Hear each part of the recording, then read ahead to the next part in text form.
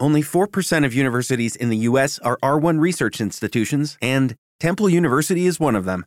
This means 100% of students have the opportunity to participate in hands-on learning and research with world-class faculty. With over 600 academic programs across 17 schools and colleges, Philadelphia's largest public university provides students with a rich variety of opportunities and propels graduates to succeed in their careers. Temple University. Schedule a campus tour today at admissions.temple.edu/visit. Temple University is ranked among the top 50 public universities in the U.S. Through hands-on learning opportunities and world-class faculty, Temple students are prepared to soar in their careers. Schedule a campus tour today at admissions.temple.edu/visit. You're listening to an Airwave Media Podcast. Christopher Media. Let's make some noise.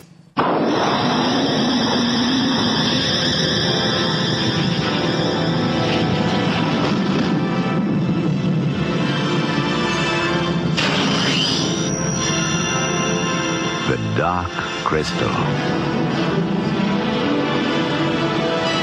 It begins as a quest. You must find the shard. The crystal shard. The crystal shard? To save our world, gelfling.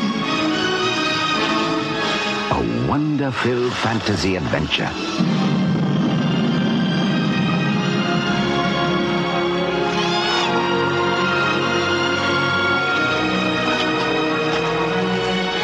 Journey into a mystical realm of sights and sounds.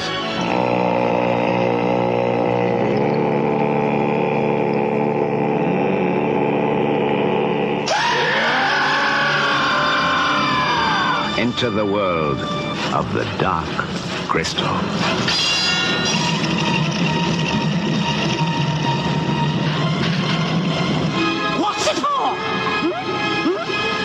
What you want to know? You want to know what this is all about? Is that it, gelfling?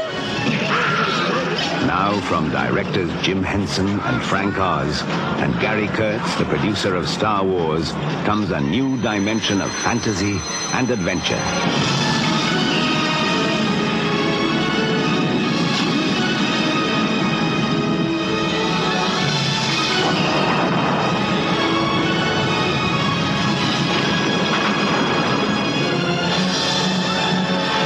Travel to another world, another time, in the age of wonder. The Dark Crystal.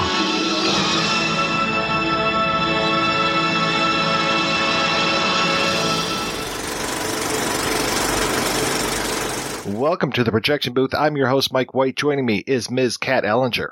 Hello. Y también con nosotros es un hombre muy guapo, El Goro. How's it going, Mike? This week we're looking at the 1982 film from Jim Henson and Frank Oz, The Dark Crystal. The film is a dark fantasy story of Jen, one of two remaining gelflings in the world of Mithra. He goes on a quest to reunite a shard with the titular Dark Crystal in order to restore balance to this world. That's the super simple version of the story, but we'll be talking more in detail about it and giving lots of spoilers as we go along. So if you haven't seen The Dark Crystal yet, go ahead and do so before listening to the rest of the show. Now, Kat, when was the first time you saw The Dark Crystal and what did you think? It'll show my age now. I saw it on its first theatrical release in 1982 or 83. I'm not sure when we had it here in Britain. And I fucking loved it. I absolutely loved it because Jim Henson was my world when I was 8. It was just my whole world. That was one of my earliest memories of going to the cinema that I have, along with Popeye and The Secret of Nim and the Muppet movie. As for myself, I think I saw it probably late 80s, early 90s. It was something that my mom had recorded off of Sky Movies, I believe, because we were living in the UK at the time. And I remember it's very distinctly being very much tied to Labyrinth, because it was around that time that I was introduced to that film as well. And whereas Labyrinth was this very kid-friendly, fun energy, David Bowie pop song experience type movie, Dark Crystal was something else, something much, much darker, as befitting the name. And it was something that I still can't imagine that how I got into it as a child, because while there are certainly things within it that are very, very appropriate for children, its entire tone, its presentation, it could be very alienating for many kids, certainly as opposed to Henson's later work with the much more accessible Labyrinth. It's funny, I only saw Labyrinth like maybe 3 years ago. I was much more familiar with The Dark Crystal. Like you, Kat, I saw it in its theatrical run and absolutely fell in love with it. The Dark Crystal kind of doomed a little bit when it came out. I think it opened the same week that E.T. came out. So you had the really light, it's always surprising to go back to E.T. and see just how dark that movie is and how kind of scary that was, unless you're watching the walkie-talkie version. But, Dark Crystal was definitely a very heavy kids movie. Now, what we ended up seeing wasn't as heavy as the original version of it, and we'll talk about that in a little bit. But yeah, it was definitely something that I hadn't seen before, even though it played with a lot of the tropes that I was already starting to get familiar with. I was a big fan of Star Wars, and before this we had, Dune. So we know about the prophecy type of films where someone has to fulfill a prophecy, and it's usually follows kind of the same beats. The Dark Crystal is very much like that. So we get some very, very familiar tropes, but the way that it's presented is absolutely stunning. And this was probably the first time, other than, well, I can't even say the Muppet movie was a fully puppet movie, because there were a lot of human actors in that. This was the first time I had seen a movie that was fully puppet driven, and it really put you in this world fully. It was such a great world to be in and to play in, and just took me by surprise and really made me feel like I was part of their world and brought me inside of the story. I mean, in so many ways, it is a very unconventional film, even as you were drawing the allusions between it and other prophecy-driven hero quests. Even the way that particular narrative unfolds is much, much different in The Dark Crystal compared to some of the ones that you evoked. And I'm sure we'll get into that as we get deeper into the conversation. Oh, Goro, you said you find it a lot darker than Labyrinth. I find Labyrinth quite dark because it's about a fucking narcissist. Sure. Almost paedophile.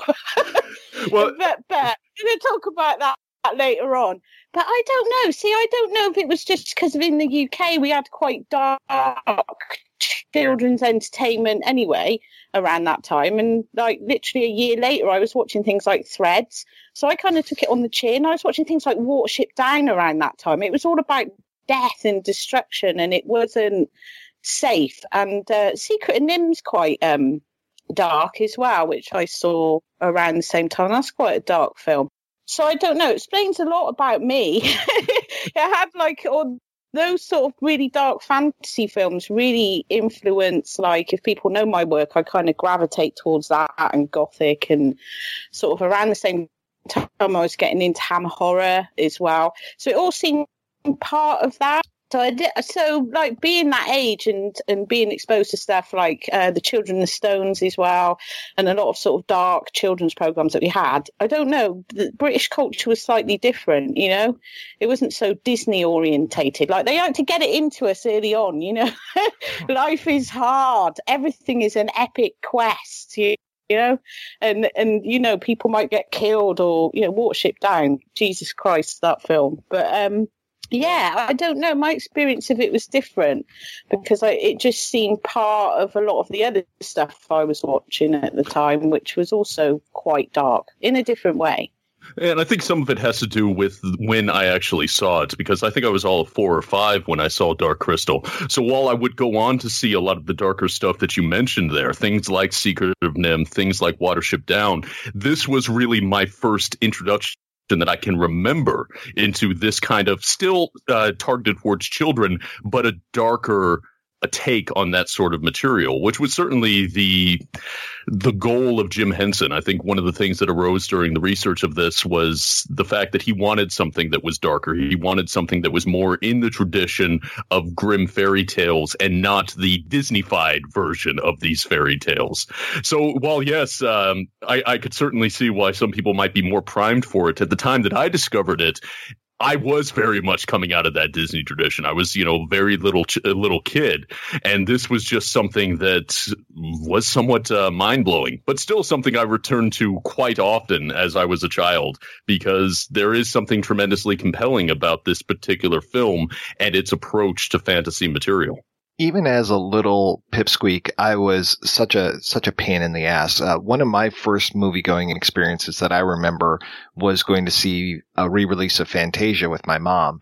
And there was a kid who was probably a year, maybe 2 years younger than me behind us, and he just kept complaining through the whole movie going, "Where's Mickey Mouse at? Where's Mickey Mouse?" And I just kept turning around and shushing this kid to the point of like being, almost violent shushing of this kid. And I was just like, this movie is fantastic. What are you doing? And I'm enjoying like the scene with like Satan coming out and all this kind of stuff. I'm like, yeah, this is fantastic. And it's just like, shut up, kid. Screw you and your Mickey Mouse. That's way later in this movie. See, I was complaining in the other direction. Every time we would watch Fantasia, I'd always want to fast forward to the dinosaur bit and then the Chernobog bit at the end. So Right. Well, this was before Fast Forward. This was back when you could only see Fantasia in the theater. So, or the clips on like The Wonderful World of Disney. And when they did the clips on The Wonderful World of Disney, it was always the Mickey Mouse stuff. So it's like, yeah, all right. Yeah, Sorcerer's Apprentice is one part of this much larger thing. So, but to your point, Kat, I used to really glom on to British entertainment. I like the sensibility of the British stuff. And there was a show, and I wish I could remember the name of it, but they would import some British entertainment onto Nickelodeon when it was first out. And there was one about this girl who, I think she summoned a guy who was from like more puritanical times, and he was really like kind of doing her bidding, but at the same time you knew he was going to screw her over. And I think it was on a TV show called like The Third Eye or something. Somewhere, sometimes you find someone very special. Someone who hears the unheard. Someone who understands the mystery. Sometimes there's someone who sees with the third eye.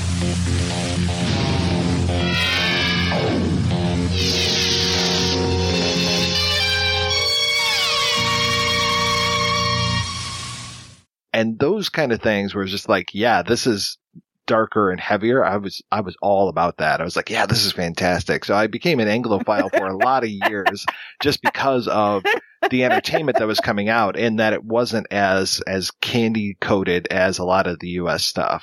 I don't remember that show, actually. It wasn't Stig of the Damp. That was the Caveman. We had the boy from space as well. That was creepy. Not as creepy as the Far Out Space Nuts or anything, but it was creepy. And it was like a Norman J. Warren film for kids, The Boy from Space. It was just bizarre. But no, I don't remember that show you're talking about. I think the creepiest show that I watched when I was a kid was Lidsville. That show still freaks me the fuck out. Lidsville? What the hell is that? Sid Marty Krofft show about a guy that falls into a dimension where there are anthropomorphic hats, and Charles Nelson Riley is Voodoo the magician, and constantly trying to thwart him. Lidsville is a cookiest. Lidsville is a kickiest. Lidsville is a grooviest. Lidsville is a living and friend. If you get a chance to go there, you'll be glad you did. 'Cause everybody who goes to Lidsville really flips his lid. How's that for a topper? The thing I was really surprised about when doing research for this movie was, I never knew that there were more than one version of Dark Crystal. Like I had heard years ago, but when I was a kid, of course, I didn't know the story. I mean, you don't know those things when you're, 10 years old and watching these movies. And I'm sure, El Goro, that you didn't know when you were 4 years old. You're like, well, the original was way better. I had no sense of a larger world or even the alternative versions of this thing. It wasn't until the DVD age with the supplementary special features and the rise of the internet and all these little bits of trivia that I became aware of the somewhat of a compromised version that we've been seeing of the Dark Crystal for so many years. Only retroactively that I'm looking at this stuff and seeing, like, looking at the finished film, the one that we are familiar with, watching that again yesterday, and I'm just like, yeah, this voiceover is a little much. And then all of the inner monologue from Jen, our main character, it feels a little tacked on. Like, it feels very much like, I am here to explain this stuff to you and to really make you feel like you are inside of my head. And that's the smart thing to do, right? To give our main character an inner monologue. But at the same time, it felt a little too like, is he new to this world as well? We're new to this world, but it feels like he's very new to this world too. Well, it also gives the impression largely of the protagonist of Jen, at least watching it now with adult eyes, that he just almost throughout most of the film seems kind of useless.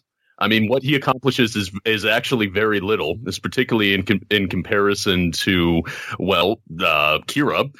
And also just the fact that because they feel the need to reiterate all of these points, ostensibly for a younger audience, that it just seems like he's just repeating things over and over again, and he just doesn't seem to get it.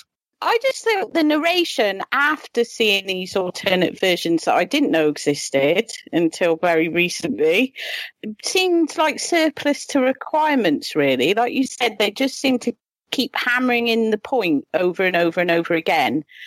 Whereas the original print without the narration is a lot more surreal, and it feels a lot more in keeping with this strange world that's all about symbols. And I think Brian Froud called it like elemental. It's like more instinctive, obviously scarier, but I don't know. I like that part of it. I don't know how I would have reacted to that as a child, but the narration did become quite annoying once you knew that it wasn't supposed to be there, because it's quite simplistic. And like Goro said, it didn't really seem to have much of a point. It just kind of exposed how Jen is just ambling around, not really knowing what he's supposed to be doing. It's only like the last 5 minutes he actually snaps into action, and that's kind of because he's compelled to do it. I would like to see a properly restored version without that narration.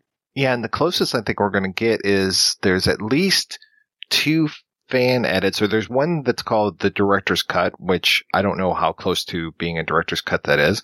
And obviously there's bits of the work print in there. There's the work print version, which is really rough, and a lot of it is actually in black and white. And I don't know if that's just because it's gone through so many transfers that the color is just given up. It's kind of like NTSC after a while is just like, fuck it. I can't even hold on to these colors anymore. And then there is a fan edit that takes bits from the work print, takes bits from what looks like a 1-inch master of an early version of it, and then it has DVD looking quality as far as the rest of this stuff goes. The director's cut, quote unquote, and the fan edit, I think the director's cut works better because the fan edit also tries to rearrange some things and doesn't necessarily do it 100% successfully. Also omits some pieces that maybe shouldn't necessarily be omitted. But all 3 of these things, the thing that all 3 of them have in common is there's no opening narration and there's no Jen narration. I'm okay with a little bit of the opening narration, like kind of doing that almost once upon a time kind of thing. His karate lessons might not turn him into a black belt. Hi-ya! And even after band camp, he might not be the greatest musician. But with the 3% annual percentage yield you can earn on a PenFed premium online savings account, your goal of supporting his dreams... Thanks for everything, Mom and Dad. ...will always be worth it. Apply today at PenFed.org/savings. Federally insured by NCUA. $5 minimum to open account. To receive any advertised product, you must become a member of PenFed.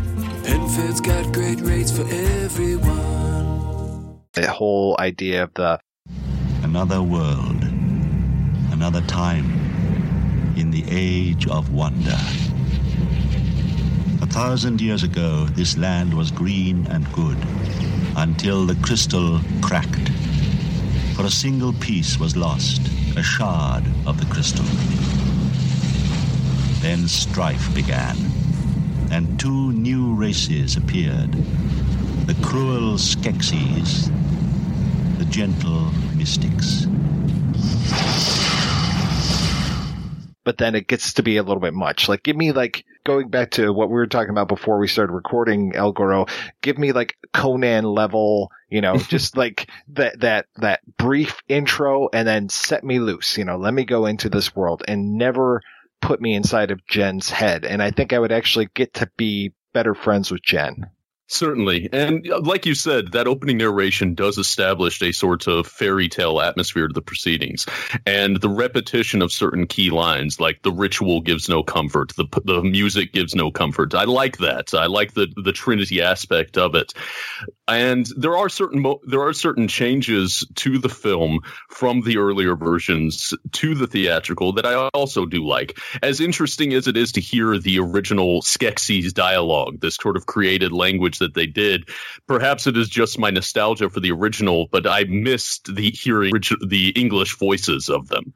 I missed the amount of character they were able to impart by the voice acting that was in a, well, recognizable language. So perhaps my ideal version of it would maintain that original narration, maintain the English dub on the Skeksis, but completely excise the inner monologue of Jen, who we really don't need. Yeah, I like the fact that it's like I'm trying to think which print it was. So it's the director's cut. That was definitely my favourite of the fan edits. I thought it was a bit like Silver Globe or something, or Dune. It was like really, really dark and in this sort of surreal sci-fi tradition.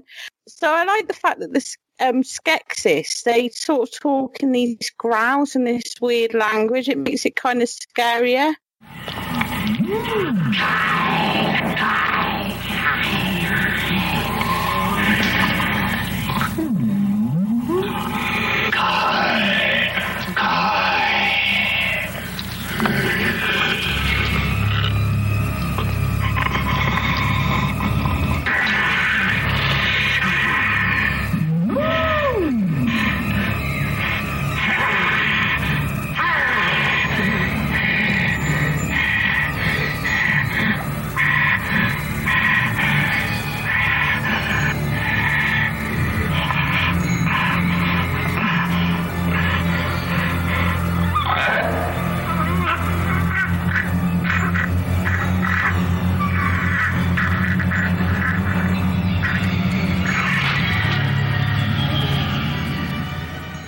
I do like their voices in the original edit, though. I will go with what Al Goro was saying. I do like the fact that they have little personalities.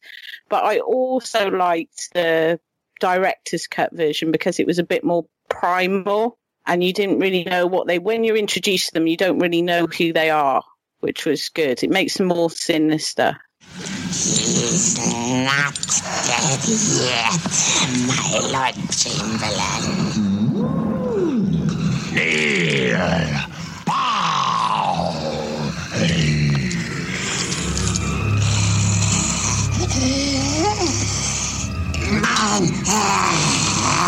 Mine.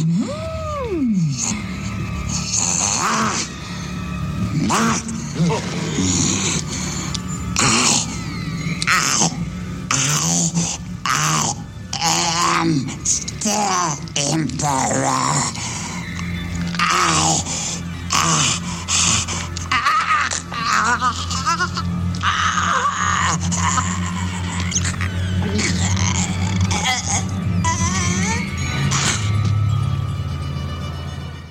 I'm always curious if they were going to do subtitles for them, because I've read different things that they were going to subtitle them or they weren't going to subtitle them.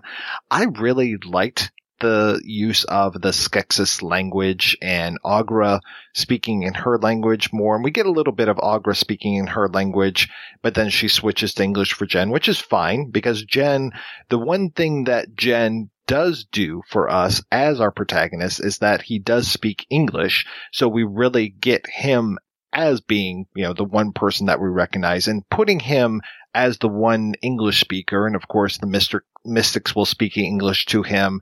Kira will speak English to him. Aughra will eventually speak English to him. By having him be our English speaker primary, we get to experience the world through him and hone in on him as our protagonist.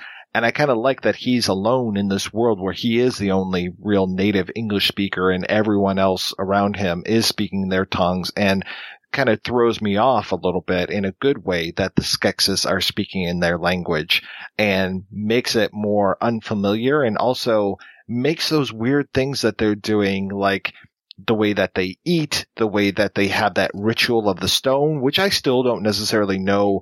You know, they seem to be very impressed when they hit this stone with the sword, like, okay, but it almost works better that they're speaking this other language, so we don't know what they're doing and why they're doing these things, which actually kind of works for me. But I kind of just wish that there was a version available legally where they would have both the English tracks and the Skeksis tracks, because at the end of the day, by having to go back in and redub all of these things that were recorded, and I love saying this, in the original Skeksis, that the lips or the mouth movements don't necessarily always match up to what's being said.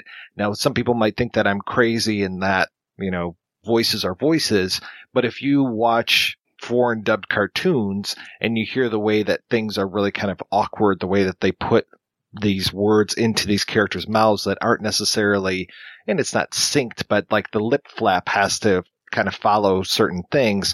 And so if you get sentences that are shorter, or, you know, just a lot of times it's shorter stuff, and then you get a lot of like Japanese characters going, yeah, or like just weird like extra syllables. We don't get that in the Dark Crystal, thank goodness.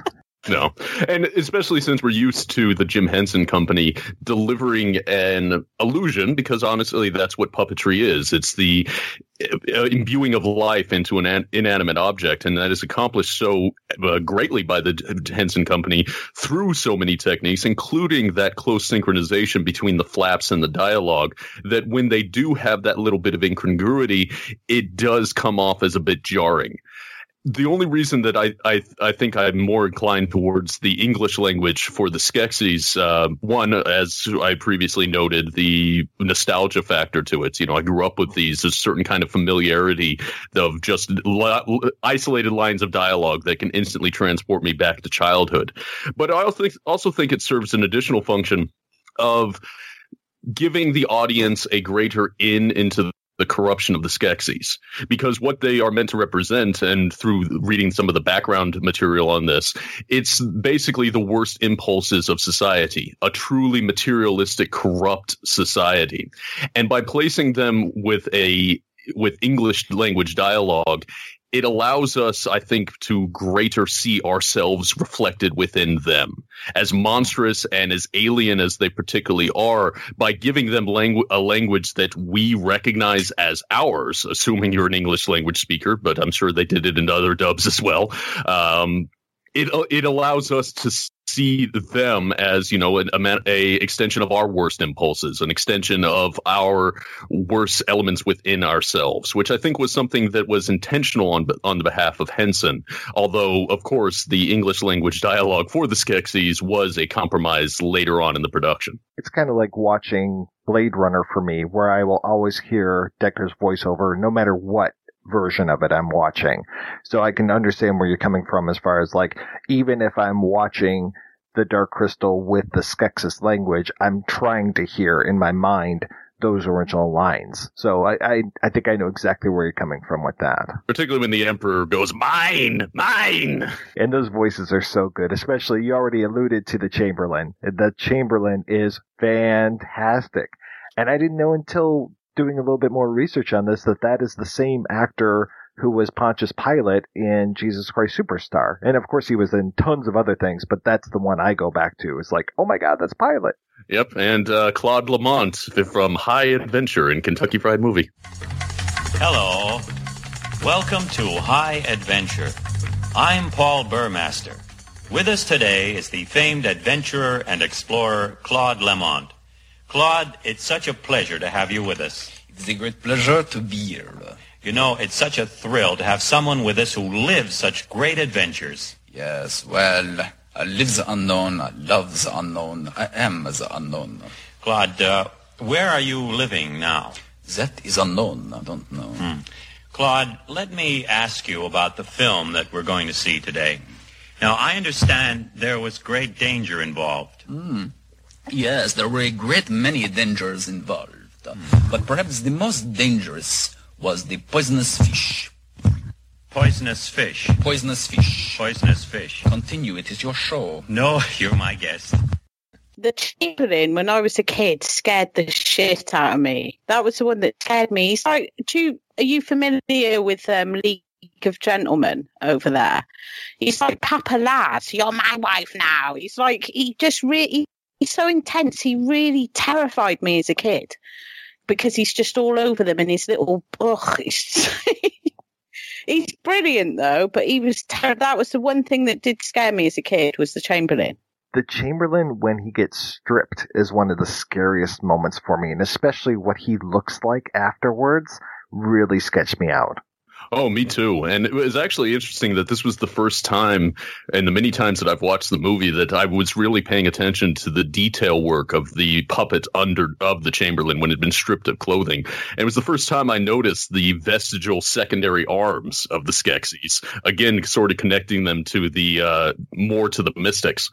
When you look at this thing, it is, and I don't think Jim Henson would hesitate to agree with this, it is super new age. You know, we're talking about crystals that have healing powers, you know, and we're talking about balance in the universe, and we're talking about two races who are split apart and eventually need to come back together. And to what you were saying before, El Goro, you have the basest elements being represented by the Skeksis, and you have the higher elements, let's call them, being portrayed by the Uru or the mystics. And, you know, it's this whole idea of we can't have one without the other, and that every human being has the good and the bad. You know, you're going back to the Tao. You always have the black and the white, and to split them apart means that you have two unequal pieces, and they're always going to be either in opposition or eventually they need to come back together. Oh, definitely. And I liked also the fact that they do acknowledge that interconnected duality and the interdependent duality. Because one of the things that I read when doing the research was that the portrayal of the mystics is, while they are this serene, enlightened race, they are also powerless to affect the world. So it's all well and good to have spiritual harmony, but they can't actually do anything in the world. They need that drive that is represented in the Skeksis and corrupted within the Skeksis, to be sure, but these two elements need to be present in order to be a complete, well-rounded spiritual being. It's like when Kirk got split apart by the transporter, and the one was so ineffectual and the other one was a complete madman. It's like, yeah, you have to have both of those pieces. I think the mystics remind me of the people, these hippies that you find at Glastonbury, not the festival, the town, that's kind of hang around and they're all like, you know, hey, they're very new age. And one thing I did was sad about in the director's cut that they seemed to cut out in the theatrical print was there was a lot more emphasis on ritual and ceremony in the early scenes. So you have the Skeksis, their whole ceremony, whatever it was, a burial or whatever, was like some sort of satanic ritual that was completely gone. And then they narrowed down the mystics' little drum ceremony with their crystals and stuff. And I'm kind of sad that they cut that part out because it sort of adds to this whole sort of strange magical universe. Yeah, I think you're referring to the funerals that they have, because both the thing that even though they hammer it home in the voiceover a few times, is that there's a relationship. When I was a kid, I didn't necessarily get this relationship right up front, was that the emperor dies and the head of the mystics dies, and that, again, you can't have one without the other. And you get that really clear later on when there's another Skeksis who dies, and while the mystics are walking, one of them just disappears. And it's like, oh, okay, that makes it a lot more clear. But in the beginning, when we're being introduced to the world, we have the emperor dying and then the leader of the mystics dying. And then, to your point, Kat, they remove the funeral scene. And it is interesting to see the dichotomy of how they handle these two funerals. And I kind of wish that those had been in place as well. I think they're just trying to get us into the narrative a little quicker, but I was okay with the world building at that point and kind of wish they had kept that as well.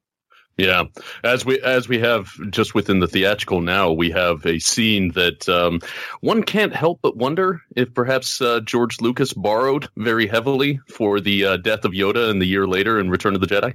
Well, if that's the case, I mean, there's a lot of borrowing going on. You know, Aughra is one of my favorite characters. Oh, yeah. And watching Aughra again, she is so Yoda, but she's like Yoda when Yoda wasn't being serious. Yoda when he's introduced to us and he's going through Luke's stuff and, you know, throwing shit out and then finding a flashlight and really enjoying that. That totally reminds me of when Aughra sees the stuff at the Skeksis castle and just kind of takes it, and you're like, okay, yeah, that's gonna be in her bag later on. And there's a lot of that, you know, and of course, you know, you've got Frank Oz portraying both, but then later on they did the voice with Billy Whitelaw, and that was great too. Also, and this kind of ties into you, Kat, I didn't realize that Billy Whitelaw was the innkeeper in Hot Fuzz. And so when I finally found that out, I was like, oh, I can totally hear her voice. And that's the one, if people don't know the innkeeper role, that's the one who calls Simon Pegg a fascist, and I love her in that movie. I was hoping to check in. Check in? But you've always been here. Excuse me? Oh, I'm sorry. I thought you were my husband. You must be Sergeant Angel. Yes, I am. I'm Joyce Cooper. I trust you had a pleasant trip. Fascist. I beg your pardon? System of government characterized by extreme dictatorship. 7 across. Oh, I see. It's fascism. Fascism. Wonderful. Now, we've put you in the castle suite. Bernard will escort you up there. Well, actually, I could probably make my own way up. Hag. I beg your pardon? Evil old woman considered frightful or ugly. It's 12 down. Oh, bless you. I love that I'm the hot fuzz person now. But can I just say as well, Aughra, she turns up in Labyrinth again. I can't remember the character's name, but she's that character with all the bits and pieces who's sort of trying to cause confusion by bringing back all these toys. Yeah, I certainly remember that character. It seemed to be a kind of one is tempted to call kind of a stock character that you can find within the Henson Company, particularly coming out of Frank Oz. I don't know, maybe that's just the type of character he likes to portray in his puppetry. I had read that Oz did the voice of Aughra for a while, and I know he did it on set, of course, but I don't even remember him doing the voice in the director's cut or the fan edit of that, or was I just not paying attention? I mean, I know when Aughra is speaking in Aughra-ese or whatever, it's a little tougher to tell who's doing the voice. When she speaks in English, it seems like it was always Billy Whitelaw that I was hearing, but I could be wrong. Are you a gelfling? Yes. My name is Jen. Gelfling or dead. Gotham, kill them all you can to be gelfling. You look like gelfling. You understand gelfling. Because you are gelfling? I'm looking for Aughra. Who sent you? My master, wisest of the Uru. Where is he? Around here? He's dead. Could be any place then. I'm going back and watching the Darker Crystal fan edit of it. It definitely sounded different because I watched them back to back with each other. So I think that version has the original Frank Oz in it, but I do think that Billy Whitelaw went very close to what he was doing. Though half the time when I was listening to Billy Whitlaw's performance, I kept thinking of that booing lady from Princess Bride, and they weren't the same person, but they were doing something very similar with their voice. Your true love lives, and you marry another. True love saved her in the fire swamp, and she treated it like garbage. And that's what she is, the queen of refuse. So bow down to her if you want. Bow to her. Bow to the queen of slime, the queen of filth, the queen of putrescence. I talked probably a year or more ago about the film Fantastic Planet. And Fantastic Planet kind of does some things that we're doing in this movie as well, where we get to see the world outside of our main story. And those bits of world building, again, are some of my favorite things, like especially when we're seeing the dangerousness of the outside world, where we just see like this creature eating that creature, eating this creature, and just the way that everything kind of moves along, even outside of our narrative, and just seeing that world of Mithra or Thra, they would call it. I really love those scenes. I wish there had been a little bit more of that. And those are kind of the things that we would get, I think, a little bit in like Fraggle Rock and some of the other things that Henson would work on, where it's just like, here's the world that we're living in, and here's kind of like how things operate. It was really nice. Those were some of my favorite scenes. I'm right there with you. And it almost feels like they were drawing a particular bit of inspiration from almost deep sea life, particularly the little creatures that would suck themselves into crevices, and the idea that everywhere you look, there is something that is truly alive and mobile. I mean, even James Cameron borrowed from that aesthetic when he did Avatar. You know, this sort of rich, dense alien world that everything is alive and possessed of a locomotion that we don't necessarily see in our terrestrial world. But if you look elsewhere on the planet, it's there. But because it's not what is familiar to us, becomes so incredibly alien. And I was just, there were certain sequences, then even just individual shots, where I was just taken aback by the layering of elements, and just wondering what kind of mind could conceive something so dense and build everything out there and put it all together in such a way that makes it look completely organic, but at the same time, as I mentioned, very, very alien. No, I totally agree with the Fantastic Planet reference. I absolutely love that film. Absolutely love that film to bits. And it ties into what I said earlier about how children's entertainment then, at least in the UK, although this is an American film, wasn't safe and the world was dangerous. And you see that in Watership Down as well. Fantastic Planet does it really well. I think it makes it a bit safer in that they make it this complete fantasy world. So it makes it safer to explore that. Or like with Watership Down, you explore it through animals. It's not really connected to our reality. So it's like a safe place for children to explore the nature is dangerous. And, you know, but even with the Muppet movie, the capitalist wants to eat Kermit. So even the Muppet movie has its moments that aren't safe. I think they were really pushing the bar at the time, you know, to deliver this to children, to deliver something that was kind of the opposite of what Disney were doing at the time.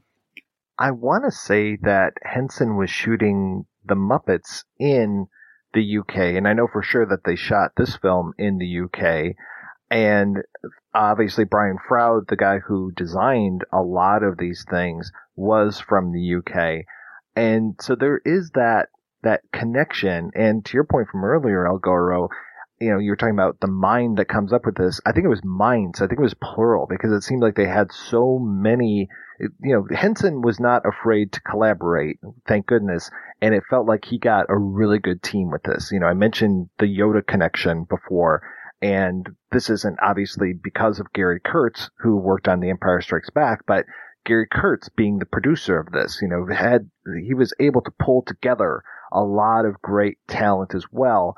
And yeah, Froud and Oz and Henson, just all of these guys working together with teams and teams and teams of technicians and designers and artists, being able to pull all this stuff together. I mean, I think it was like 5 years in the making to get this together. So it was just amazing that they could bring all of this. And then even just the techniques, you know, just even talking about like that pan across the land and seeing these things like kind of flutter up, you know, they almost look like flowers that are taking off. And I was reading, there's a great new book about the making of the Dark Crystal by Cassine Gaines. And he was saying that those were actually reverse shot. So we were seeing it in backwards because they were being thrown down in landing on those things, and then to see it played back to us, they were taking off. So it was really, you know, just even that level of we're going to use this technique, and then to see the making of the Dark Crystal and to see just how they would use the matte paintings and all these things to again do world building. So many elements all being put into play in order to really make Thra feel like a real place.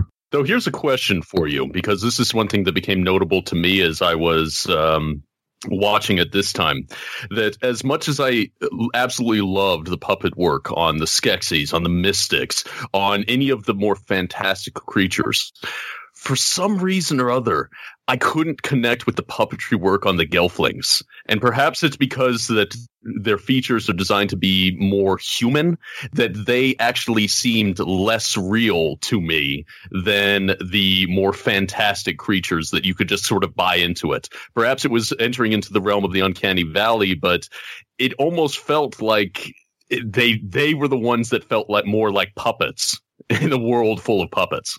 Yeah, especially when you see poor Jen's legs, like when he's sitting on something or playing his little pipe, and it's just like, oh yeah, those look like two, tubes filled with socks or something. Or the shirtless scenes where it seems like you could see the seams in the puppet. Can I just say, going back to what you said about it being shot over here, I don't know if either of you listened to Froud's commentary, which was it's very much about his creative process and the stuff that he offered, but he did have, Henson gave him a lot of creative input into the project, and he was there working alongside Henson and Oz and everybody as the film was being shot, and he didn't just he's credited as doing the creature concepts, but he was very much an integral part of that project. But one thing that I did really love about his commentary is when he talked about how Henson had visited him in Devon here in England, and he was like, this is what I want. And so they kind of recreated that, but a more fantastical version, which is why it's got this Devon's got this very sort of fairy tale quality to it anyway. So they used that like actual real things and brought them into the film and tried to recreate those. I love that about the film. Yeah, the commentary was really nice, and it was nice for me, just on a personal level, reading about the woman who ended up being Wendy Froud, because she was a Michigan native. She went to the Center for Creative Studies here in Detroit, and to hear her story about, in this book by Gaines, to read about her and her meeting Froud, and poor Froud, they're talking about, like, yeah, we want this stuff to look like this place in England. And then they bring him over to New York and put him to work. And he's just like, man, I'm out of my element completely. But he had to kind of rely on what he knew from, his home. But him working in New York for a while on these sketches and stuff, he was kind of miserable. I felt a little bad for him on that point. But then eventually he got to go back to his homeland. No, I totally agree, though, that Kira and Jen are maybe the weaker parts of it. And I'm okay with Kira, I guess, because I see a little bit less of her than I see, and I guess that I don't see her legs, really.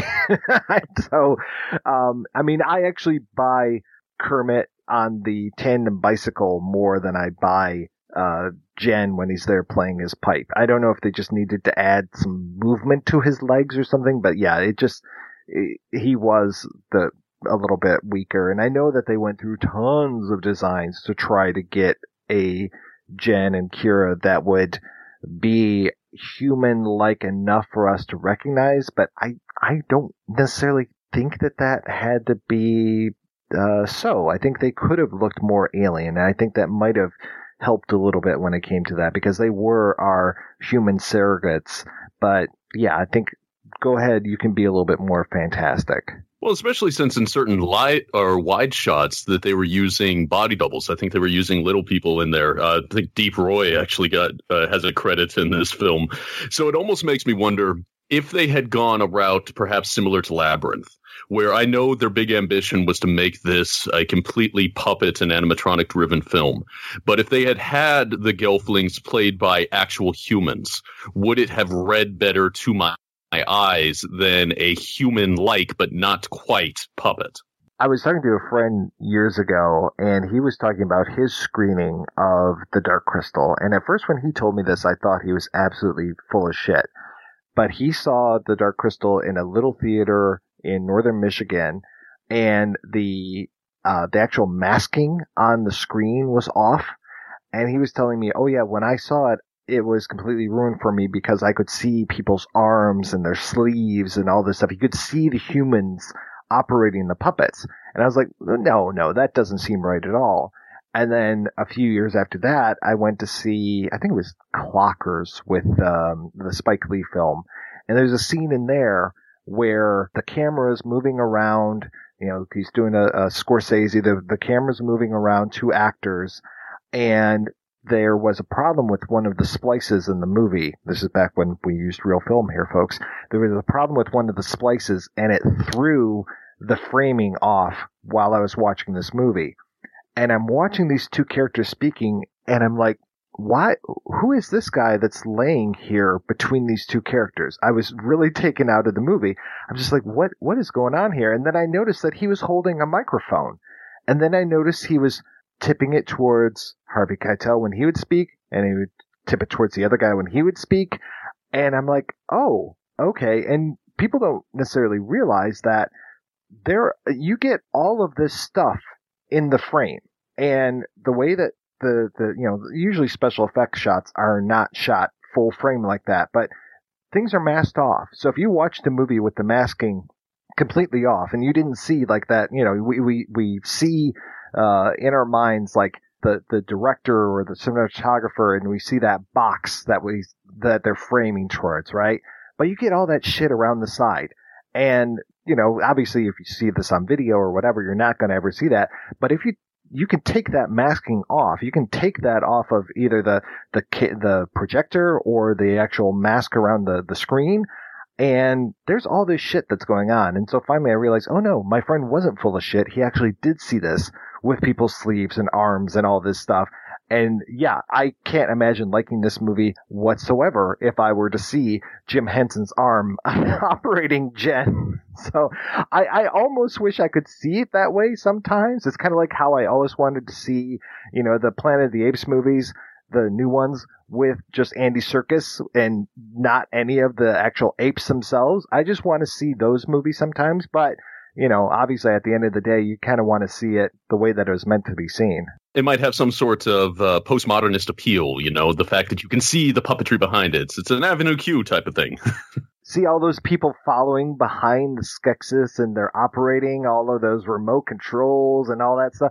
My God, to watch the making of stuff, it's just like, oh my God, there were like 6 people operating one Skeksis, and when they all run over to take the Chamberlain's clothes off, it was just like a whole army of people moving, scuttering really quickly, trying to operate them. Yeah. Well, and what struck me was how difficult it was to control the mystics. So that they said in order to do it, you essentially had to walk on your haunches with your arm extended to operate the head. And even Jim Henson could only maintain that position for a couple seconds before it just became too hard to do. And then if you watch the film with that, you realize how little a shot will be of the mystics before they'll cut to something else. And it was because they could only operate these giant puppets for very limited time.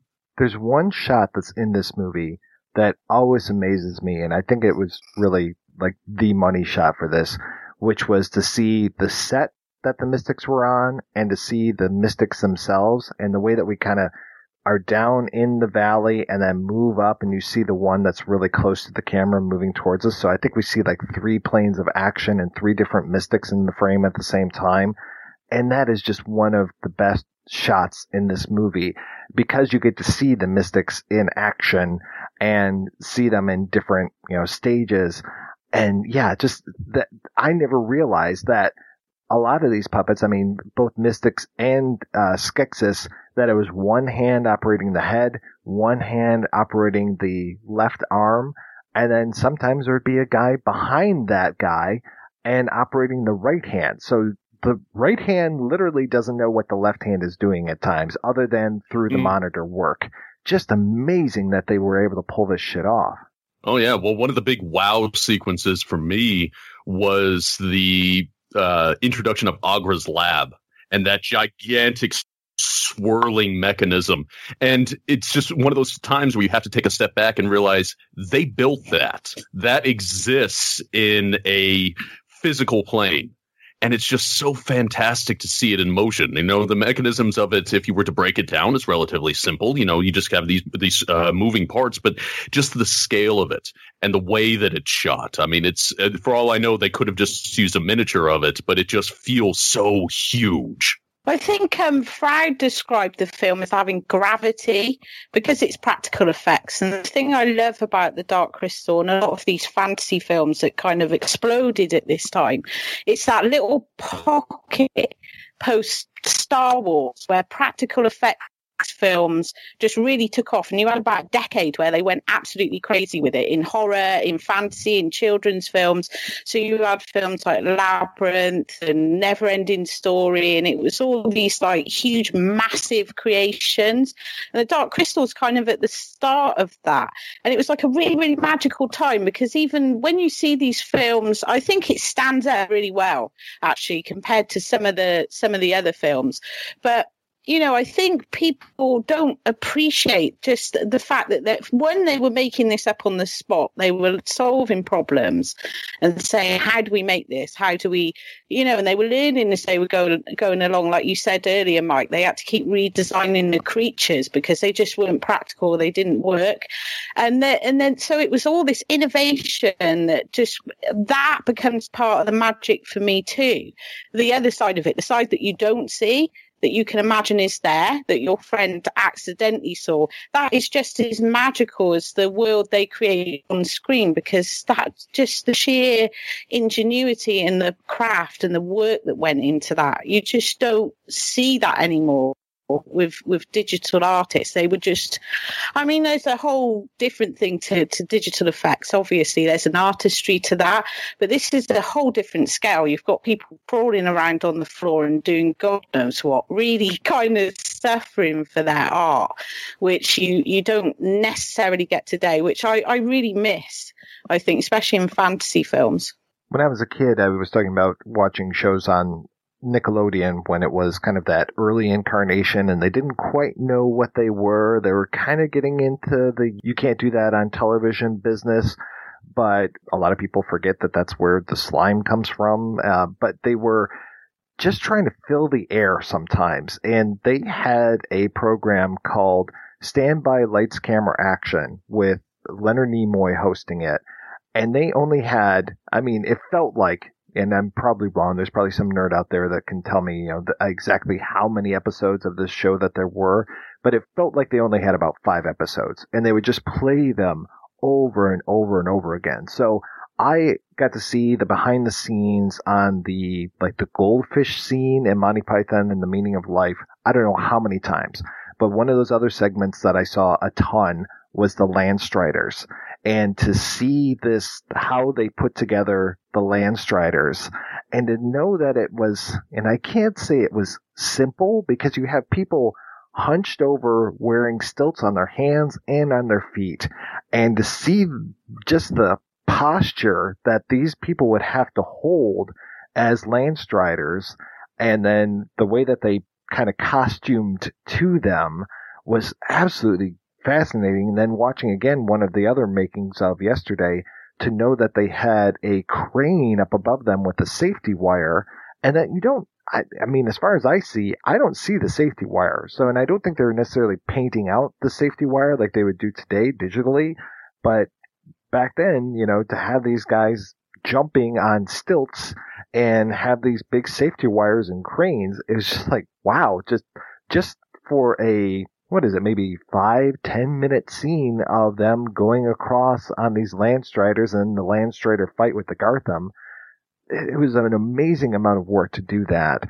And just, again, that physicalness of having people in the suits, but they don't necessarily look like people in suits, and just that otherworldliness. And speaking of otherworldly, I did mention the Gartham, and those Gartham, when I was a kid, the Gartham scared the shit out of me, because they were just, I mean, the worst elements of crabs and spiders and cockroaches that you could possibly get, with that horrible noise behind them, just really sketch me the fuck out. Oh, hell yeah. When Jen drops into the pit of the Gartham and you just get that slow fade in of their eyes and then their bodies, and you start hearing the skittering, that's nightmare fuel right there.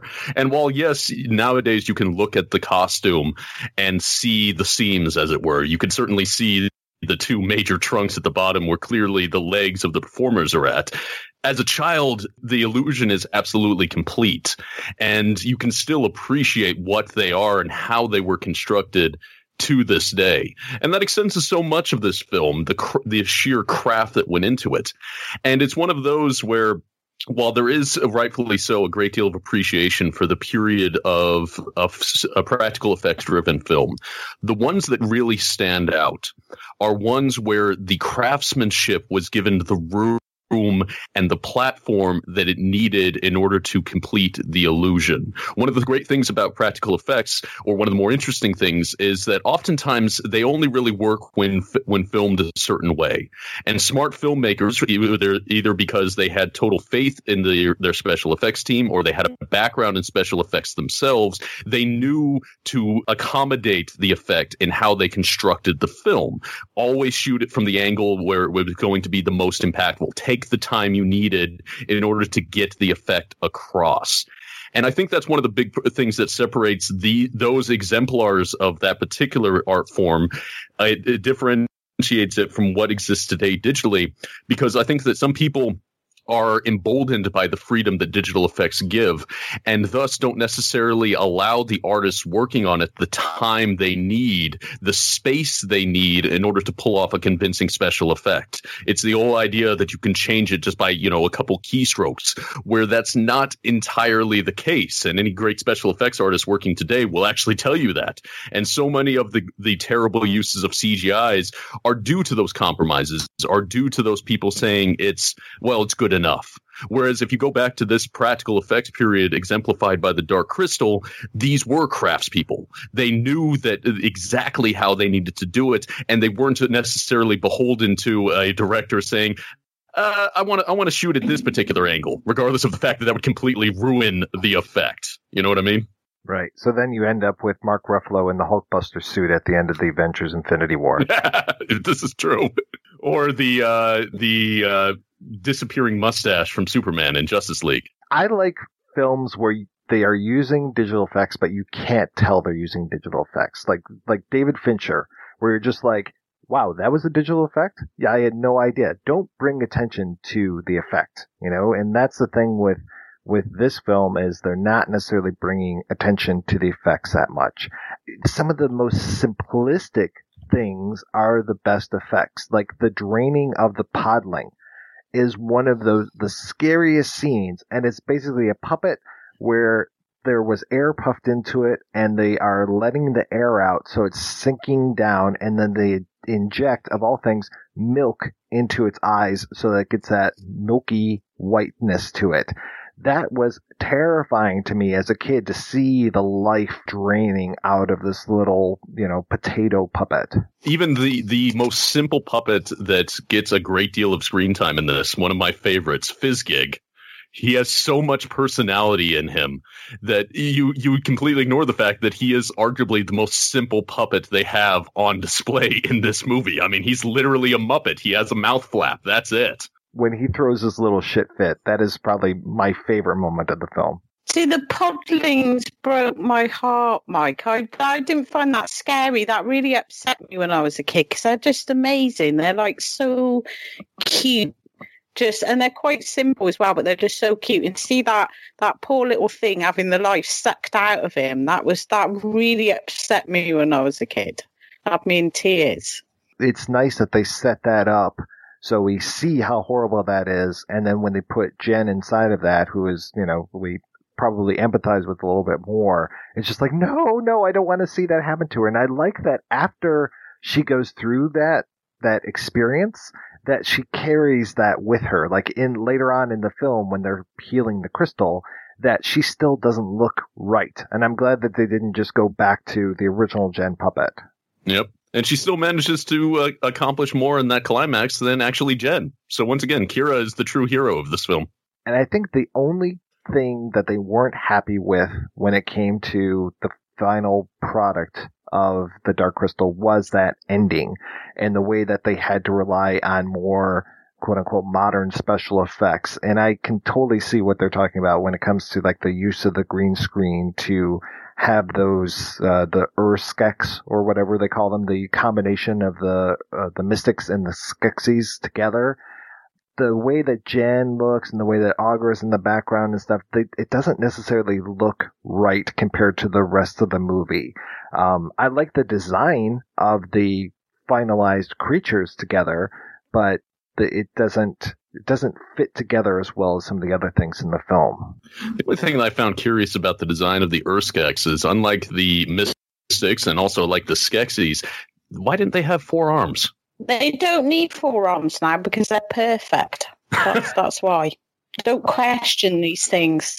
Yeah, if you question them, they'll rip you apart like they ripped apart Kate Blanchett at the end of The Crystal Skull.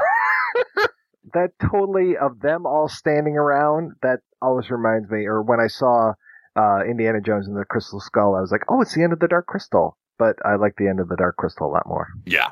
Compromised as it is and also crudely composited as it is, it's still a great effect to it. The Dark Crystal, speaking of some of the optical effects they used, they also had one of my favorites of this period where they would use the chemical effect in order to make the rolling clouds. That is something that is so typically 80s, but I absolutely love the look of it. That looks really nice. I love the miniature of, well, and it's not that miniature, it's fucking 8 feet tall, the castle and the landscape around the castle at the beginning and at the end looks fantastic. That castle, for whatever reason, always reminds me of the floating castle in Krull, and some of the elements, I don't know if it was just that it was around the same time, and so they kind of get mixed up in my mind, but there are moments in here that remind me of Krull, or Krull reminds me of this, and I think it was just that they were 2 really great fantasy films coming out around the same time. See, I always had it very much connected to the castle shown in the canon release of Masters of the Universe, but I had a very unsophisticated cinematic upbringing as a child. And Kat's like, it reminds me of Howl's Moving Castle. No, I was going to say it reminds me of Skeletor's castle, actually. I'm not alone. Albert Pune strikes again. All right, guys, we're going to take a break and play an interview with Brian J. Jones, the author of Jim Henson, a biography, and we'll be back after these brief messages. Hello, I'm Jeff Sandwich. You might not know me, barely anyone does, except my mother and her Cocker Spaniel, Alan. But I have listened to every single movie podcast that has ever been made. I don't get out much, and sometimes I have to make toilet in a bottle. What did he just say, Marjorie? However, having completed this exhaustive research, it is my assertion that the After Movie Diner podcast, with its heady mix of comedy, movie banter, fandom, passion, beards, music, and voluminous thighs, is in fact the greatest movie podcast available anywhere, even Holland. Find the After Movie Diner podcast on Blog Talk Radio, iTunes, Stitcher, and aftermoviediner.com. Now, where's that bottle? Well, Eric, would you say that we're just 2 dudes who love talking about movies over at the Culture Cast? I mean, yeah, I don't know if dudes is the correct nomenclature, though. Dudes, bros. Okay, what about movie nerds? No, okay, dudes is fine. Not nerds. Anything but movie nerds. Well, over here at the Culture Cast, we talk about new movies, overlooked gems, classics, and some films that cause us to question our sanity twice a week. Yeah, Hot to Trot comes to mind for sure. Yeah, Hot to Trot was a real mess. So make sure to check out the Culture Cast on iTunes, Stitcher Radio, and wherever you get your podcasts. I know you know who I'm talking about. It's that guy. Yeah, with the eyebrows, right? He's in a million the bushy movies. eyebrows. Sometimes they're bushy, but he also sometimes has a mustache. Yeah, but he shaved. Well, no, he did. You know who I'm talking about. You've seen him in a million movies. We just saw him in that one thing. Yeah, he looks like a pug.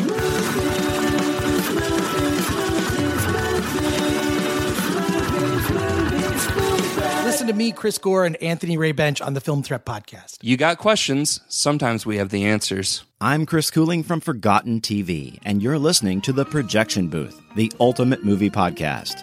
You like classic movies? How about classic TV? Over at Forgotten TV, I've covered everything from obscure Saturday morning TV to short-lived shows like Otherworld, The Phoenix, The Highwayman, and Cliffhangers. You can find the show over at Forgotten.tv or at all the usual podcast places. I hope you'll join me soon at Forgotten TV. Brian, how long ago was the Jim Henson biography that you wrote? It came out on Jim's birthday in 2013, so 5 years now. And how long did it take to put together?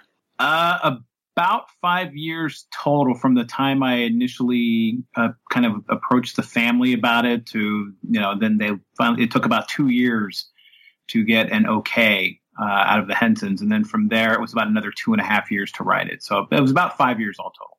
And why Jim Henson? What made you choose him as a subject? I wish I had a super cool answer for that. I really don't. I mean, Jim's in my wheelhouse because I'm as I was saying, I'm Sesame Street Generation 1.0 because I was 2 when Sesame Street debuted and I was 9 when the Muppet Show debuted. Like Jim was always there. Like, we were the first generation that didn't have to wait for him to come along. My mother used to tell stories about watching Rolf the dog on Jimmy Dean, and I would get very annoyed with her and tell her that there were no Muppets back in the old days. It turned out she was right, of course. But my generation was the first one to have them from start to finish, from the time we were kids till the time we were grown-ups, and then died actually right as we were going out in the world. So it was almost like this beautiful, tragic arc. So it made perfect sense in that regard. I'd always been a Jim Henson fan. I'm not one of these people that you can put a random Muppet in front of me and I can tell you it's Muppet Show episode, 341, 304, and so on. But I'd been a big fan of the book of Muppets and Men. That was a book that I checked out of the library constantly and read constantly. And I think the cover fell off of it, the one I checked out of the library in Albuquerque so many times, because I always loved behind the scenes stuff. But anyway, that's a roundabout way of saying that the way I got to him was just, very non-dramatic. I somehow ended up being on his, and this is about 2008. And I was trying to think of what did I want to do next after my first book, which was Washington Irving, which is a topic I have to explain to people who that is. I don't have to do that with Jim. And I was on his Wikipedia page, and I had read something on the Wikipedia page and just went down to the bottom to see, but as I found out later, Muppet fans are great about citing stuff. And so I went down to the bottom of his Wikipedia page, and there wasn't – everything that was cited was things like Jim Henson the Works and of Muppets and Magic, of course, and Jim Henson Designs and Doodles. And everything was about the work, which is great, but there wasn't a biography of Jim. I called my agent and I said, what do you think of Jim Henson as a possible topic? And he loved it. And I said, but – so this was 2008. Jim had been dead 18, 20 years at that time. And I thought, well, I can't believe there's not a Robert Caro out there or somebody who's been researching this book for 20 years and, is getting ready to do it. And so we, did a little poking around and asking people and going through the list of books that had sold, and nobody was doing it. So I ended up approaching the Jim Henson legacy through, at that time, the executive director was Arthur Novell, who was a lovely, lovely guy and who was Jim's publicist when Jim was alive. And so when I approached Arthur about it, I sent this long email that I had nurtured for a million years before I finally sent it. And just sort of, explained to Arthur that it was time to do this, that they, Jim had been dead almost 20 years and Bernie Brillstein had just died and Jerry Joel had died. And I found out later, although I didn't know this at the time, but Jane was ill. So, it was time to start getting people on the record. And Arthur, as a press guy, really got that. And really kind of helped me run the traps through the internal politics. And, you've got 5 children and the widow, which, everybody's got their own angle on things.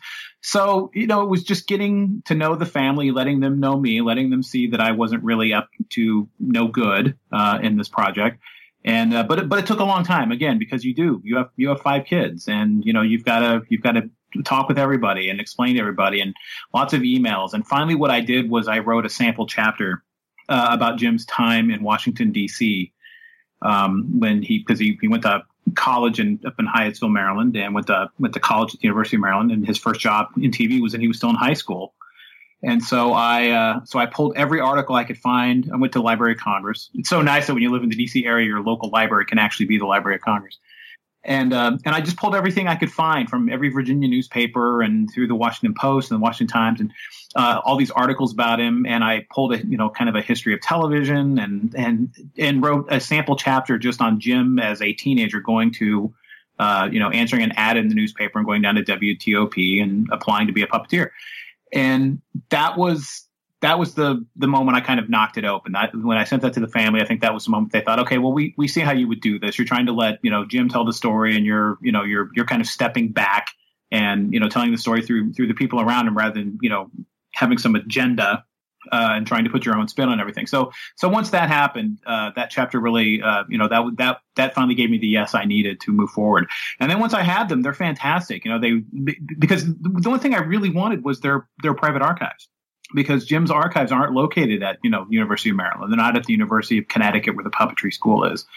They're not in Leland, Mississippi. They're privately held inside the offices of the Jim Henson Company. So you have to have their permission to be there and to access them. And that to me was really key to being able to write that book, was having those archives, because Jim wasn't this guy that sat down for a lot of interviews. There weren't a lot of interviews on the record. There were, I think, one really long one that, oh gosh, what's her name? Judy Davis, not Judy. Anyway, had done, that was it. But Jim didn't sit for interviews a lot and, died at 53. So I really needed those archives, I thought, to be able to do this right. And once I had the Hensons, behind me, that really let me have access to a lot of those resources I needed to do that book right. I've only had one dealing with the Henson Company and the Henson family over the years, and they were generous to a fault. They were fantastic to deal with. Was that kind of your experience as well? Yeah, I mean, when it's tough, I think, when you've got this, stranger coming in who wants to, embed himself in your private business, not just your business, but your private lives. I met with Lisa Henson out in their offices in Hollywood and talked with her, and I went to brunch with Jane and Cheryl one day, and so it was just a matter of just kind of sitting down and getting to meet them, and again letting them see that I wasn't up to no good with this. And so I think it was, even once the book, I made sure I kept them informed every step of the way. It wasn't an authorized biography in the sense that they didn't have final edits, but I took their input very seriously, and I tried to keep them informed every step of the way. I sent them every draft as I went through it, and I'm glad I did, because there was one time I had a major chronological error that they all caught. And there were times when they'd say, that's not exactly right. I know I said that, but I didn't actually mean it that way. Can we please try that one again? So it was really helpful to make sure I brought them along with me the entire time. And I think they appreciated that. But again, it had to be really hard, because they knew the stories of Jim and his, infidelities to Jane. Everybody knew it. It was not a big secret. But it had to be hard, again, to have this stranger come to you and tell them their story in third person. I know that had to be really hard for them. And to their credit, they were great about it. And again, I know that had to be very hard for them. What ended up getting him into puppetry? It's not like there's a lot of famous puppeteers that I can think of until the Muppets came along. Of course, there was Edgar Bergen, and there were some other Kukla, Fran, and Ollie, and those kind of puppets and puppeteers. But it wasn't until the Muppets, and I'm pretty much, I imagine, around the same age that you are, where I grew up with Sesame Street, into the Muppet Show, into Fraggle Rock, Emmett Otter's Jug Band Christmas, all of those things. So I wasn't necessarily exposed to that earlier version, maybe like, Captain Kangaroo, those kind of things. But it seems like a kind of it's a tough racket, right?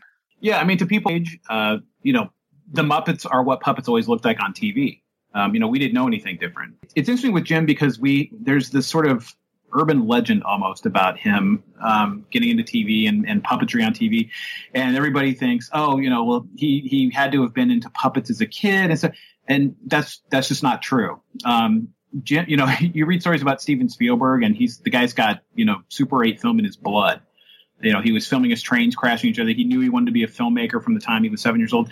Jim wasn't one of these guys that at age 7 is like, oh, God, I love puppets. I'm going to play with puppets. I want to be the world's best puppeteer. Jim didn't really have any interest in puppetry. Now, he loved Edgar Bergen, a ventriloquist on the radio. Remember the great line in Radio Days where, Woody Allen's uncle is yelling at his aunt because she's laughing at Charlie McCarthy on the radio. And he's like, it's a ventriloquist on the radio. But, everybody loved Charlie McCarthy. Jim loved Charlie McCarthy, but wasn't, thinking, oh, I want to be, Edgar Bergen is my idol, and I want to be a puppeteer. Jim loved television. Jim got television probably around 1949 or 1950, when he would have been, 13, 14 years old. And living in D.C., even in the early days of TV, there were a whopping 5 channels to watch, which was a lot in the early days of TV.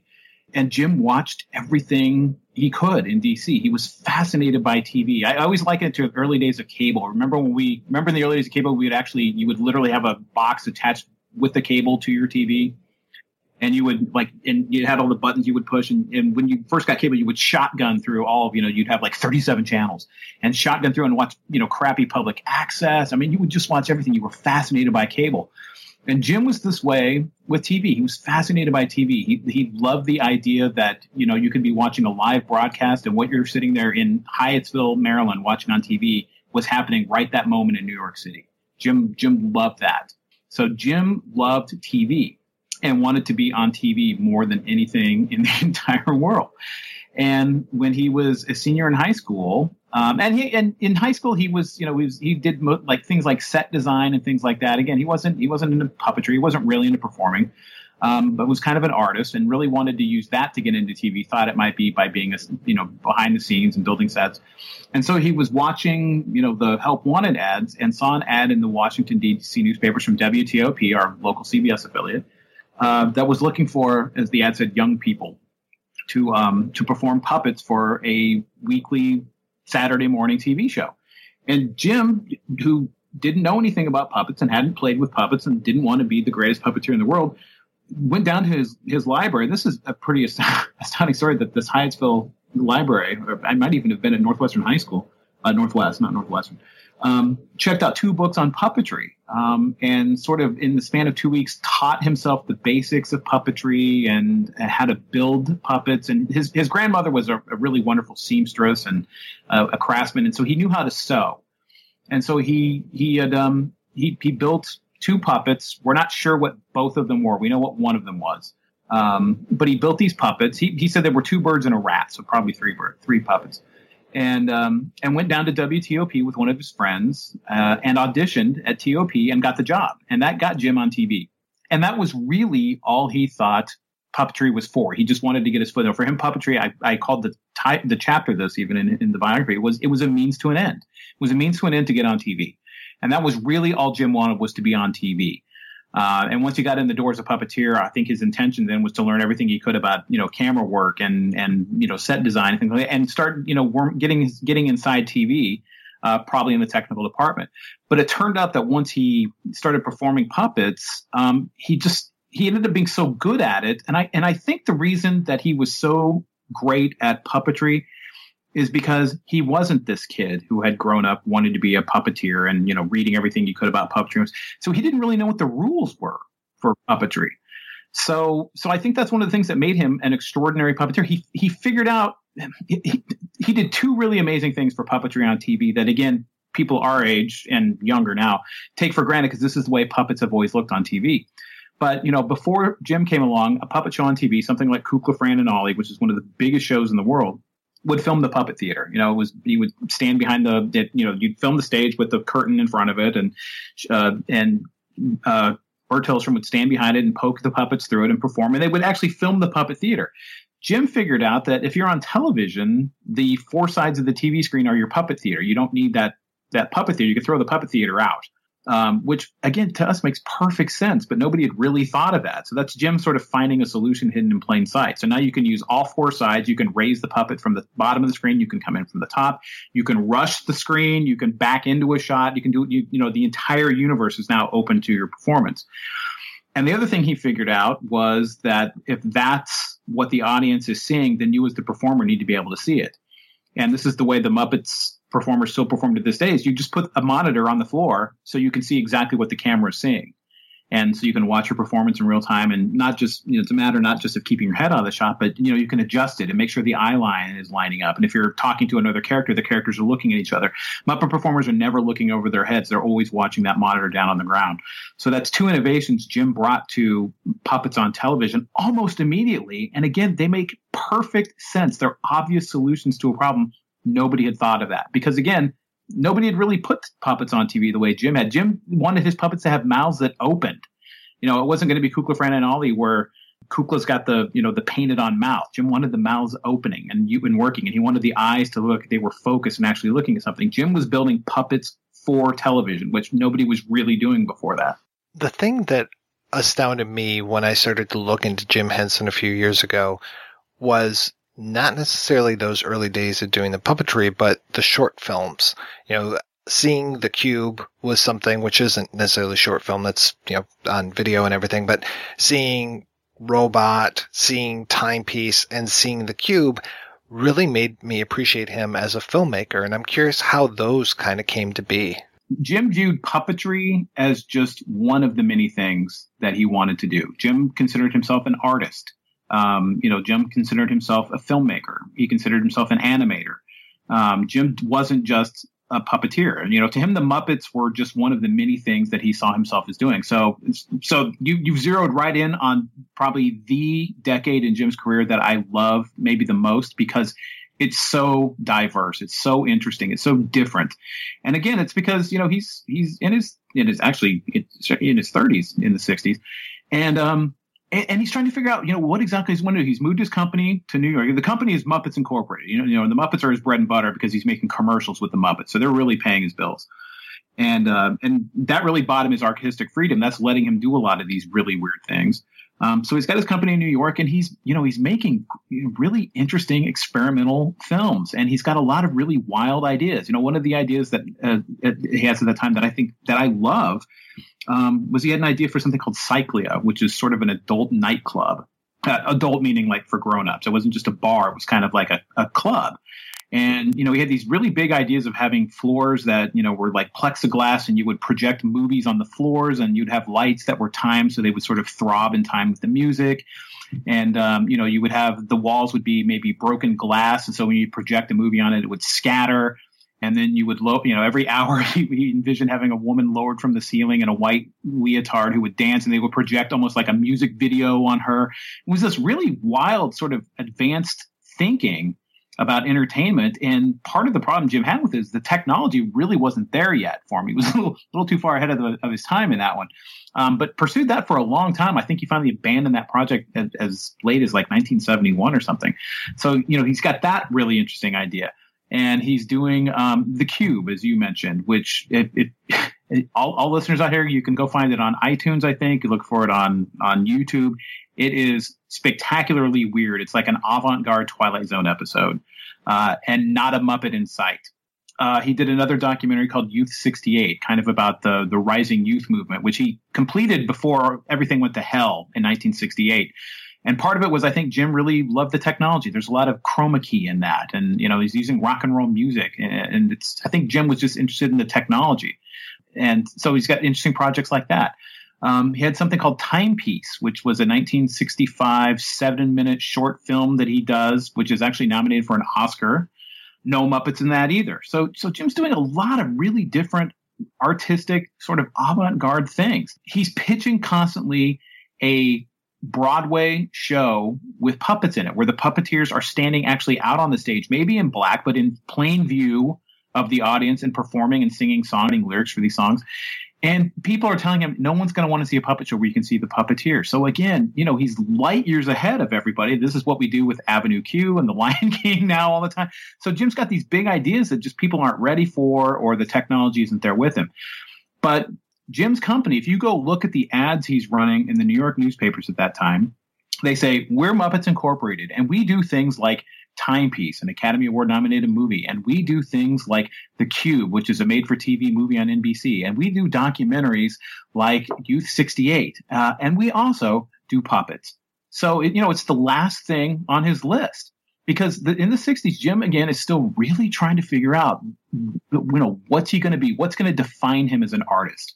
What's going to define him as a creative person? And these are all these different things he's doing.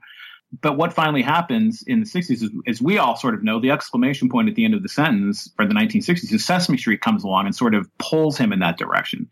But in the 60s, he still doesn't know that yet. So it's a really exciting time for him and his career and him as an artist. And I think even just as people who like to, watch projects Jim's doing, they're all really interesting. Again, not a lot of Muppets in a lot of projects, but everything's constantly interesting and constantly challenging and very different than what you expect when you hear the name Jim Henson. The Timepiece in particular, even among the family, is a very sort of divisive thing. Some of them love it, some of them hate it. So even inside the company, the opinions are split on Timepiece. I love showing segments of Timepiece when I talk about Jim because, people haven't seen anything like it before. It's a really fascinating, exciting period in his development. Well, the paperwork explosion is another one where, I still quote from that. People should think And machines should do the work. Yeah, he was doing a lot of, training videos for IBM. That's where he met David Laser, and he was using Rolf the dog for a lot of that. Rolf was almost bigger than Kermit the Frog in the 60s. Rolf was kind of his go-to Muppet. And I think part of the reason he is because Rolf had hands you could pick things up with. Kermit doesn't. So for training videos and in business videos like Rolf was doing for IBM, he could pick up a guitar. He could pick up, computer tapes and things like that. So Rolf was really one of his go-to Muppets in the 60s. Was that one hand working the mouth, one hand working the arm kind of thing? Yes, what they call a live hand Muppet. A puppet like Ernie, for example, and Rolf, they all work the same way. For a puppeteer, most of whom are right-handed, your right hand is operating the mouth, your left hand is using the left hand, and then the right hand of the puppet, generally you have another puppeteer who then sticks their right hand inside the glove of the puppet and operates the right hand. That's actually still the way today. When you start on Sesame Street or start working with the Muppets, you begin your career generally by what they call right-handing, which is where you sort of learn. Frank Oz said the trick to right-handing is to not do too much. It's true. And what I always tell little kids when I talk about Jim, and I should never do this because then it's just chaos for a minute and a half, is I always say, turn to the person next to you and clap your hands together, but you use your right hand and have them use their left hand. And, watching them even trying to just line it up. And of course, like I said, it's disaster for a minute, but, it's just, there's a real choreography needed there to make your hands work.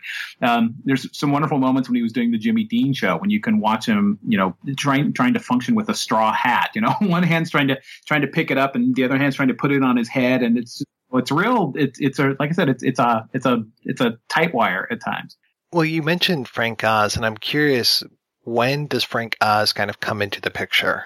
So Frank Oz comes in, I can't remember the exact year, I want to say 1963 or so. And Frank is not Jim's first employee. His first employees, at least as far as Muppet performers, is Jerry Nelson is one of his first performers, and Jerry Jewell is actually brought in initially as a writer, as a performer. But as he says, once he saw Frank Oz perform, he knew he had to figure out something else to do or he was going to be extinct.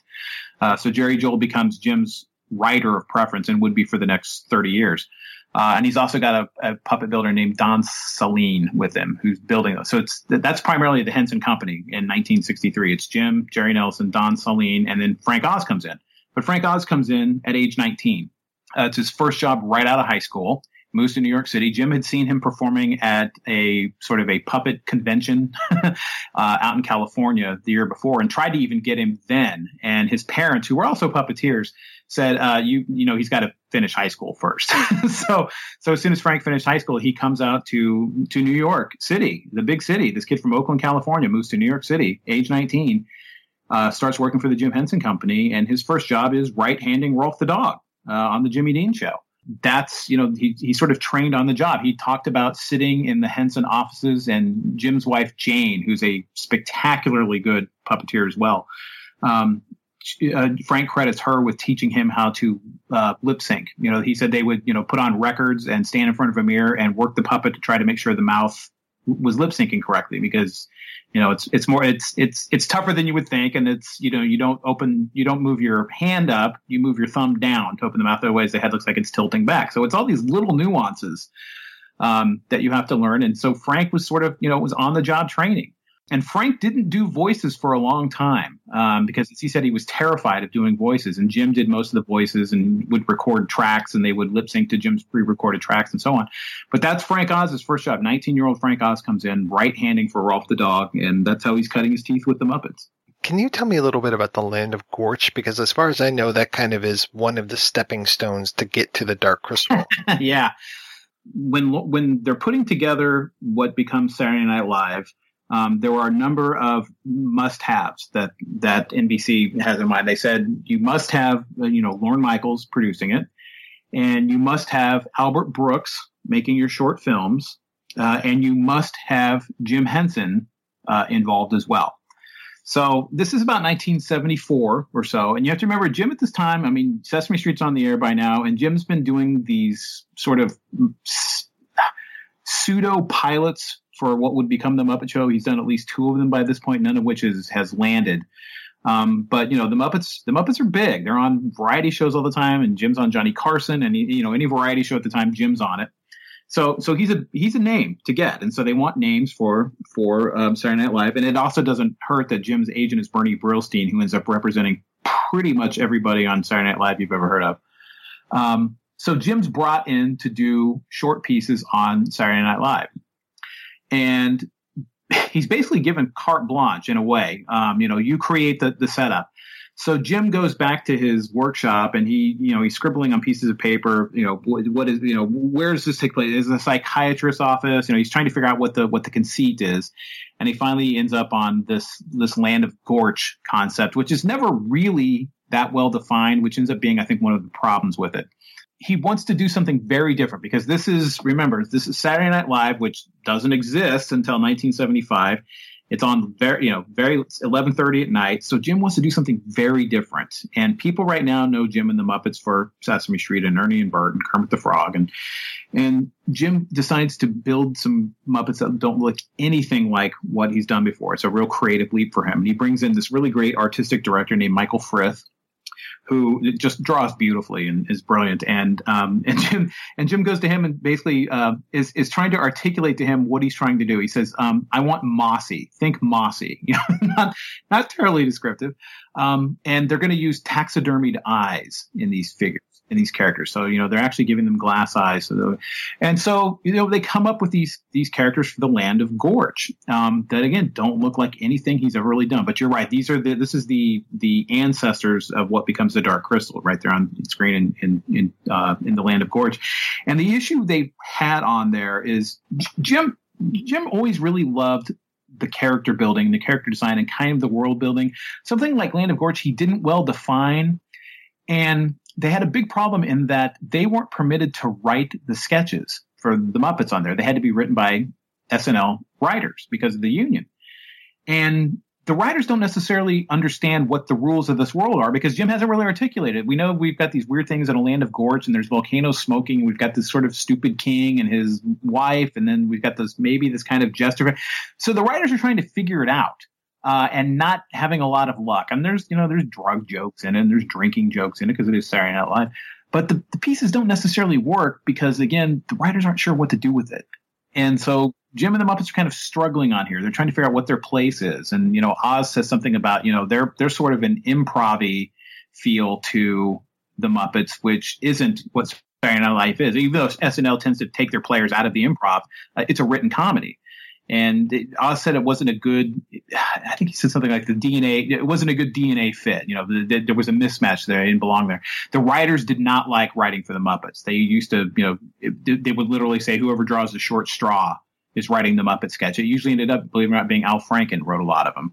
Michael O'Donoghue, the brilliant writer for SNL, his famous quote is, I won't write for felt. So you had writers who were fighting each other to not write the Muppet sketches. So the Muppets were kind of stranded on that show. Nobody really wanted to write for them. Jim finally sort of wrestled control away at the last minute when he knew that they had the Muppet Show and they were going to be able to take the Muppets off of Saturday Night Live.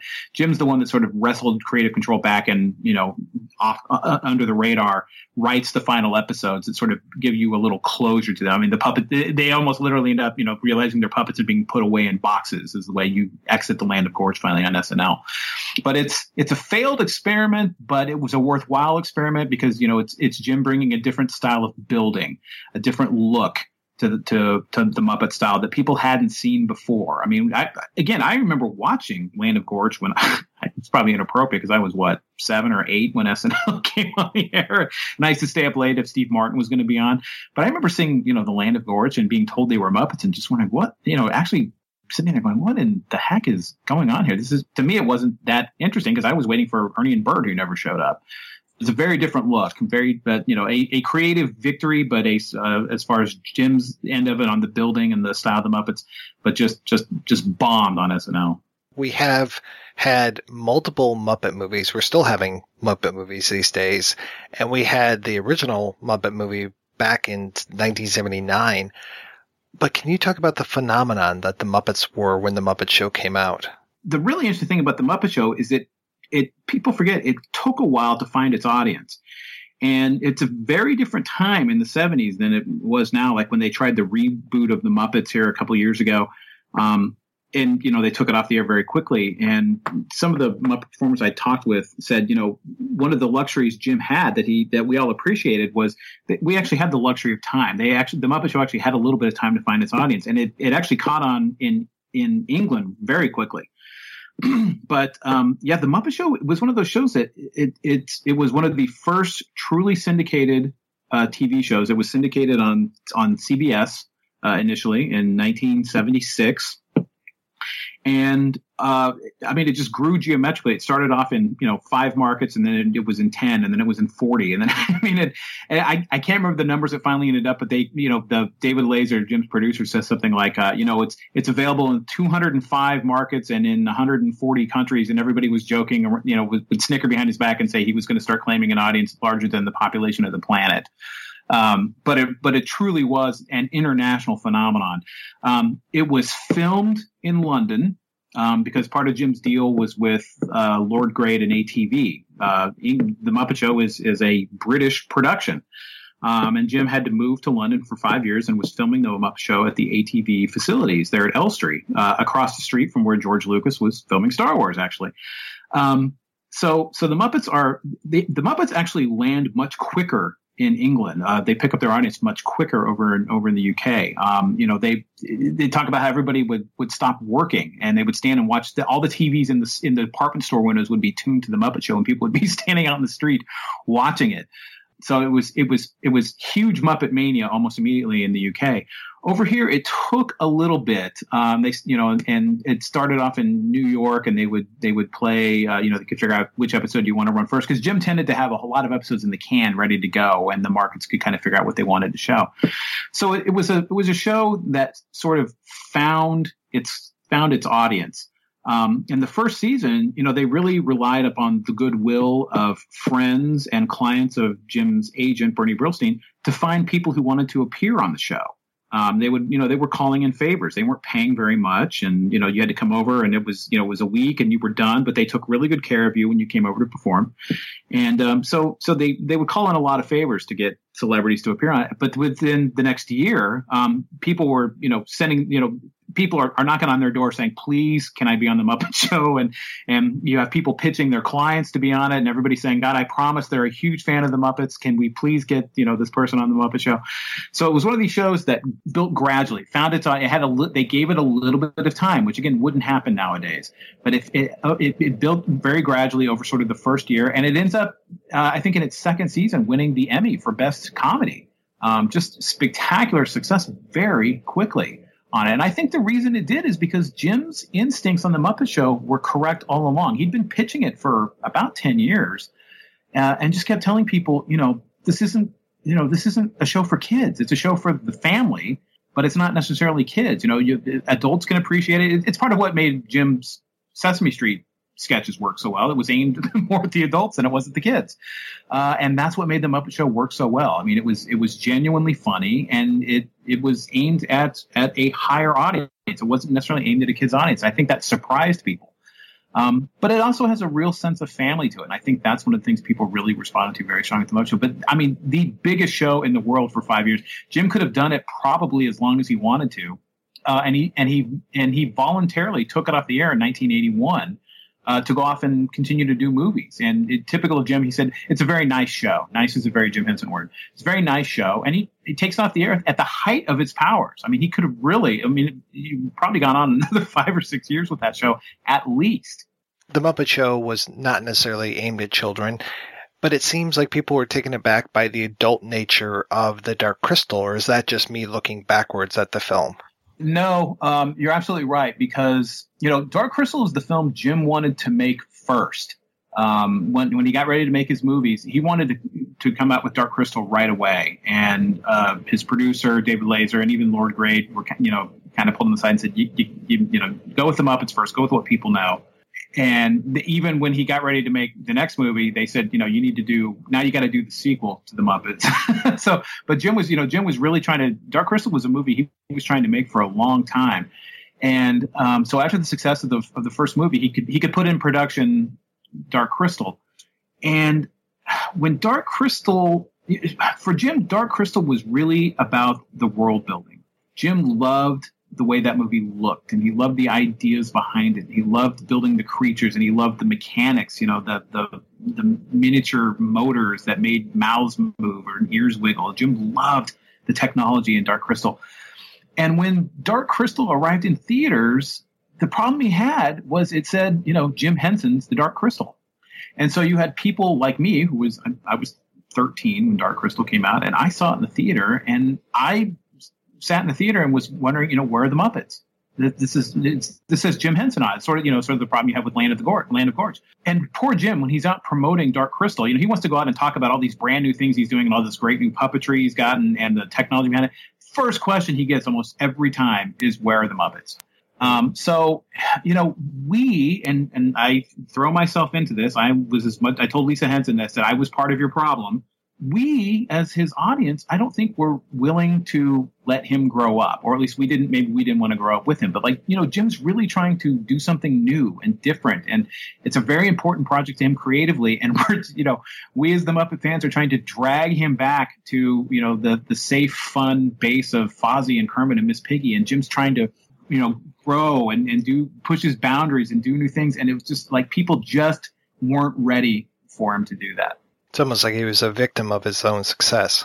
Right. But, in a way, he had stereotyped himself without him doing that. We are the ones who stereotyped him. Jim never saw himself as the cutesy puppeteer. And that was actually one of his concerns when Sesame Street got so popular is, here you come out of the 60s where he was doing all this really funky stuff. And now he's got to devote most of his time to Sesame Street. And now not only is he, considered a puppeteer, he's considered a kid's puppeteer. I mean, that's one of the reasons he was really trying to push into a Muppet Show pilot and did, I think, Land of Gorge. I think him doing Land of Gorge was an intentional pushback against that reputation as children's puppeteer. He wanted people to know right away, I'm more than just that. But once he comes out with a movie like Dark Crystal, baffles people when that movie comes out. Well, it sounds like the movie studio itself didn't have much faith in the Dark Crystal either. They weren't sure what to do with it. Jim had a problem very early on with it. First of all, one of the things he envisioned with Dark Crystal, which again is very typical of Jim as an artist, he loved that world building, and he had built a for all these creatures. They were speaking foreign languages, and Lisa Henson put it beautifully. She said Jim pictured it almost like an opera, where they would be speaking in these other languages for the entire movie with no subtitles, but the audience would understand what was going on because of the power of the performance. Very bold move. And they, when they did their first test showing, the audience was just baffled. Jim knew he had a problem right away. He knew he had to put in dialogue. He had to redub it. But that first premiere was just a disaster. And so from day one, Jim knew he had a problem with it. And the distributor, I think it's Universal, was losing faith in it. And so Jim had to go back and recut it and had another showing, and his notes in his diary say something like a bit better. So the next showing he did better, but he had really big, ambitious ideas for it. And I don't think, apart from just us as audience members, I don't think the studio knew exactly what to do with it. They didn't know exactly what they had. They weren't sure how to promote it, which is, again, why I think they were saying Jim Henson, Jim Henson, Jim Henson. And it was very different than anything Jim Henson had done. So it was kind of a hot potato for the studio. They didn't know what they had. And beyond that, they didn't necessarily appreciate what they had. This was Frank Oz's first film as a director. And it's amazing to think that this was his first film as a director, or co-director, I should say. How was that relationship when they were directing this? Well, Jim is the one that approached Oz about being the co-director, which Oz thought was crazy. Oz said, I don't know how to direct, and, I'm not really a director. And Jim said to him, I just think it would be better. And which Oz found very touching, because Jim was just concerned about the work. He wasn't really concerned about his own ego in this one. Jim knew the way he wanted that movie to look.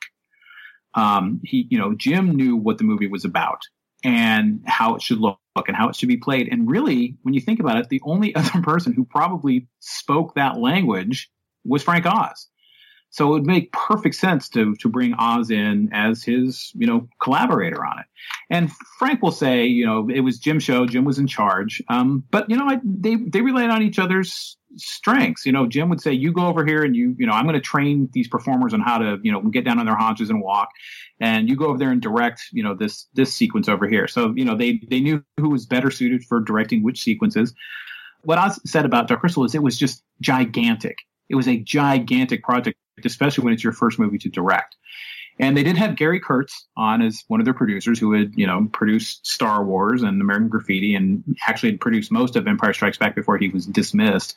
So this is a guy who kind of knows the ropes on big movies like that. So, so Gary Kurtz has their back on this. But it's, it was Jim's generosity with, knowing that he needed help on it and also knowing the right person to bring in. And again, Oz will always say that it was all Jim, but Oz was a critical part of bringing it together. An enormous amount of faith and trust in that relationship. So Jim gets his start. He gets his start in 1955. He passes away in 1990? So the Dark Crystal was kind of towards the end of his career, really. Well, Dark Crystal is 82. So it was, and after Dark Crystal, he thought the major failing of Dark Crystal was that this is Jim's sort of inability to read the room, but he thought that the major failing of Dark Crystal was it didn't have any people in it. And that's Labyrinth is sort of his effort to address what he saw as some of the shortcomings in Dark Crystal. I think Dark Crystal has problems beyond the fact there are no people in it. I think the story tends to be a little slow for people. But Labyrinth is, Jim's sort of good-natured attempt to rectify what he saw as the failings of Dark Crystal. One of them was he thought it needed a little bit of a sense of humor, which he brings to Labyrinth. Labyrinth has the same look in a way as Dark Crystal, but a different feel. So having at least human leads in Labyrinth was Jim trying to fix a problem that I don't think he necessarily had in Dark Crystal, but that's sort of where Labyrinth sort of spun out of that. And that's another one where Jim was very interested in the world of Labyrinth and in the building and then in the look of that.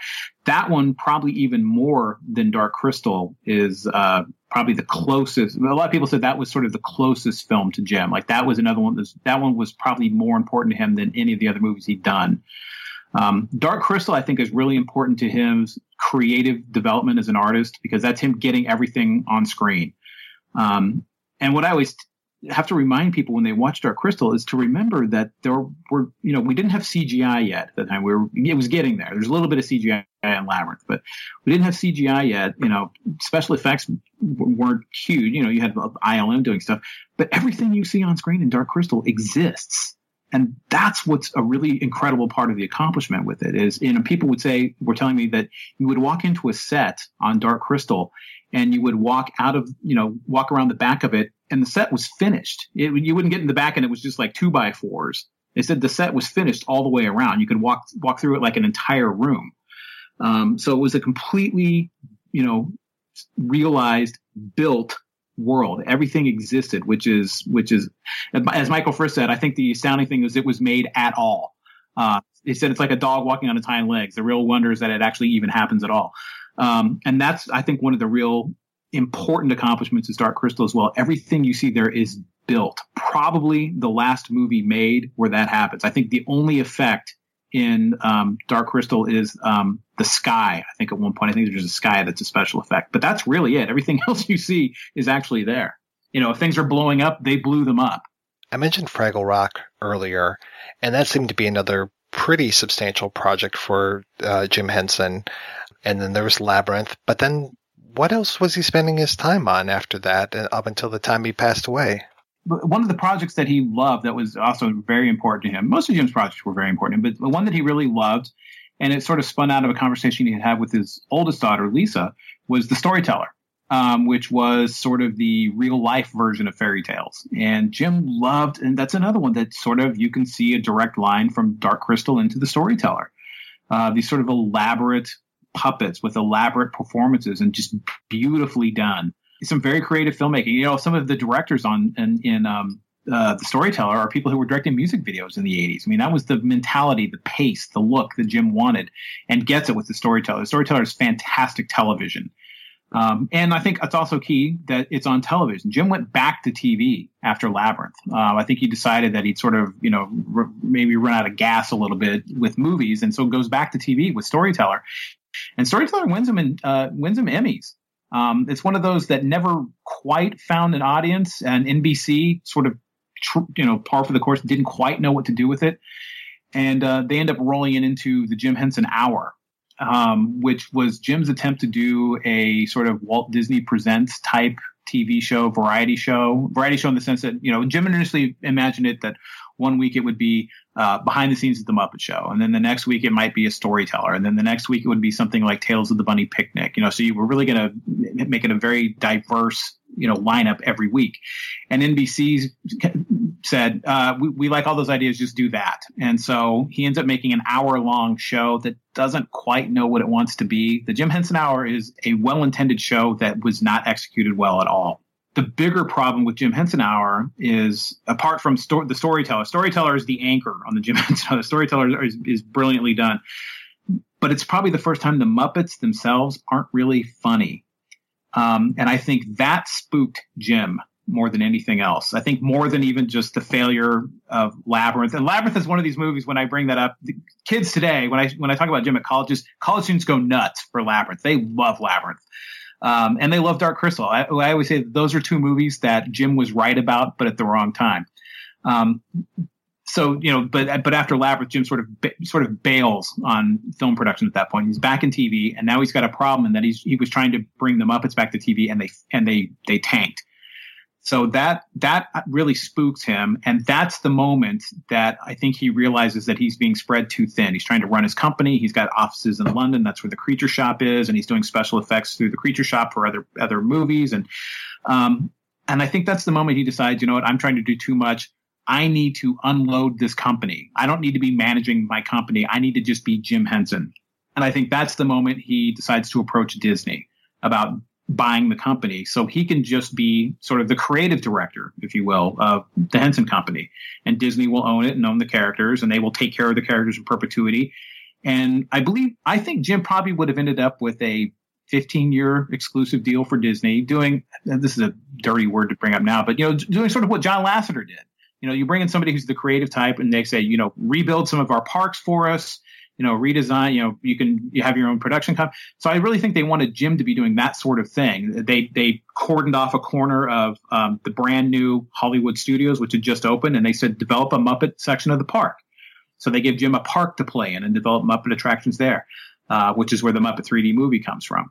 So Jim's in discussions with Disney for about a year on this, and turning over the keys to the company. And again, he wanted to get out from under the albatross of day-to-day management. He had been doing that now since he was, in his 20s, really, been running a company, and very successfully, but since his 20s. And I think finally, just the weight of it, he wanted somebody else to take care of the bookkeeping and the accounting and the hiring and the firing and the overhead. And he just wanted to go be creative. And so I think Disney was his opportunity, where one of the key conditions in it was he wanted his own production company, where he'd just go do Labyrinth 2 or Dark Crystal 2 or whatever he wanted to do. And he was also really looking out for those performers, which was something they weren't really aware of at the time. And a lot of them came up to me after the book came out and said, thank you for that. We hadn't heard those stories. Jim was really kind of bickering with Jeffrey Katzenberg over this, and was saying, you're buying the Muppets, but the Muppets aren't just the toy box full of puppets. You have to bring along Dave Goelz to do Gonzo, and you have to bring along, Steve Whitmer to do Rizzo Rat, and you have to, I would like to come along and train puppeteers, and I help recruit and train puppeteers as well. He was trying to really make them understand that puppetry was an art, and that it wasn't just the puppets you were getting. You had to cultivate that performer, and you had to really value the art of puppetry. And Jim really went round and round with Katzenberg about this, who he thought was being very bullheaded about this. But Jim was really protecting those puppeteers as part of the deal as well. And he's doing a lot of work for Disney at that time, kind of without an agreement. So like I said, that's where he's doing the Disney 3D movie that's still there to this day, and developing attractions that never were realized. And he dies before the deal can be realized. He dies in May of 1990. And that was really the point where, as a lot of the attorneys told me, there was no joy left in it. And they never completed the process of the acquisition until, 2006, I think it was, or 4. It's funny to think that two of the people, and I can't swear to Washington Irving, but two of the people that you've written biographies about have ended up selling out to Disney or trying to sell out to Disney. And probably the most well-known version of a Washington Irving story is the Disney version of Legend of Sleepy Hollow. So I guess it's full circle. So, Brian, what are you working on today? I'm writing a biography of Dr. Seuss right now that I need to have delivered by the end of the summer. So I hope my editor isn't listening. Well, that will be a great time when we can get together and we can talk about the 5,000 Fingers of Dr. T. Oh, very good. Very good. And there's another, fiercely independent creative person. And that was Jim. That's George Lucas. These very, almost defiant, independent producers, creative types who really want to get their vision down. And don't, as George Lucas always put, like he didn't care what the suits had to say about anything. And Jim was sort of the same way with something like Dark Crystal, something like Labyrinth. And as I've discovered, Dr. Seuss was that way too, especially when he got into the 60s and is working on a lot of these, beginner books. And he's editing a lot of those books, and he is the smartest guy in the room. So don't mess with him. Everybody that we've talked about, I keep thinking of like what their attraction is down at Disney World or at Universal Studios. Yeah, there's a great Seuss museum up in Springfield. And actually the Jim Henson Company did the Webulous World of Dr. Seuss with a lot of Seuss inspired Muppets. And when I was doing research at the Henson Company, they had a lot of them sort of on display. They were sitting on top of the cabinets like stuff, so they would sit up. And there was a really nice cat in the hat they had up there. So they had the Henson Company actually done a lot of work with the Dr. Seuss organization. I had no idea about that. Yeah, really neat. And actually, what was again, how it's weird how these things come full circle, is Jim's creative director, Michael Frith, who I told you about, who had done a lot of the artwork for the characters in Land of Gorge. Was actually when his first job out of college, as he was, believe it or not, in his 20s, comes out of Harvard, and his first job is he is Dr. Seuss's editor at Random House. So I got to come back and talk to him again about Dr. Seuss this time instead of Jim, which was great. Well, hey, Brian, thank you so much for your time today. It is always a pleasure talking with you. Sure. This is always it's always great to talk about Jim. So I appreciate you having an open-ended format where I can answer questions for 7.5 minutes.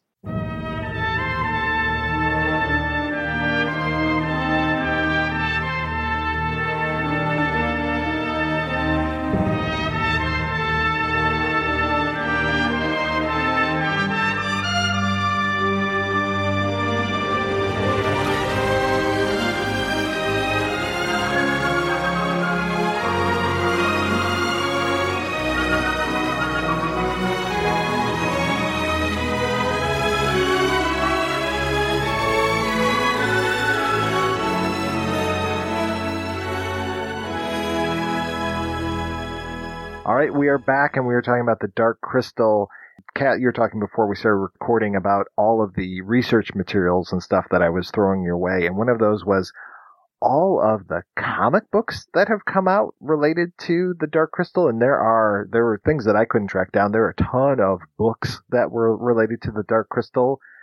It's all kind of weird because almost everything related to the world outside of the Dark Crystal is almost all prequel related, because we were talking before we took the break that we saw the reunification of the Uru and the Skeksis.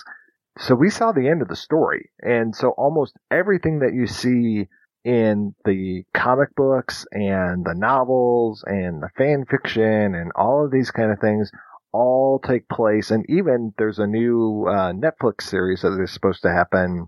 I think it's either late this year or early 2019. All of that stuff is prequel related.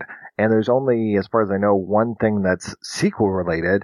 But then when I'm reading that, and I'm trying to remember if it was The Power of the Dark Crystal or The Legend of the Dark Crystal, it all kind of runs together.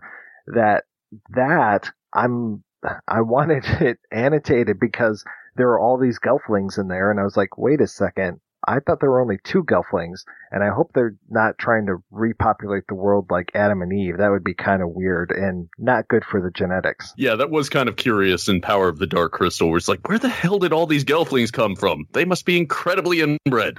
No wonder they were all dicks. You two are so horrible to the gelflings. I love the gelflings. One of my favourite parts from the film, and the fact that we need more gelflings, is when they go into that little chamber and they're like, the gelflings used to live here and they all died. And you want to know what happened to them and who they were. I personally, I love the gelflings, and I think we need more gelfling mythology. Bring on the gelfling dedicated comics. Well, you see, and I actually came at it in a different direction because reading some of the issues of The Power of the Dark Crystal, the sequel that they made to the Dark Crystal, and reading the stuff that preceded it, I almost didn't want certain corners of the world explored, because one of the great appeals to me of the Dark Crystal is that it exists in this sort of fairy tale world wherein certain things are alluded to in narration and they don't necessarily need to be expanded beyond their more primal archetypical roots that one so associates with the fairy tale.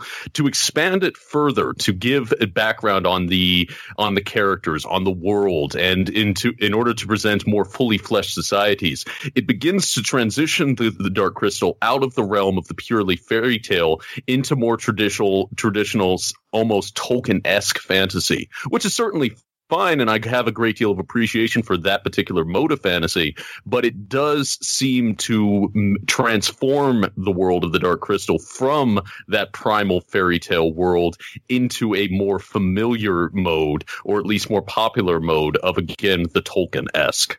And I have no problem with Gelfling, and I imagine that there are probably more than just the two. I mean, they didn't know that Kira existed, so, she was hidden amongst the podlings. I'm sure that there are other Gelfling that are out there, but yeah, to your point, I kind of don't necessarily need to know all of that stuff. It starts to get into that George Lucas expanded universe stuff where it's just like, okay, and now let's follow this trail and go over here and over explain things. And, what do they use for money on Mithra? And what did they use for this? And it's just like, okay, just let me have my little, hour and a half fantasy with the Dark Crystal. And I don't necessarily need to know all that other stuff, but I'm glad that it's out there and it's available if you want to pick it up, but you don't necessarily have to.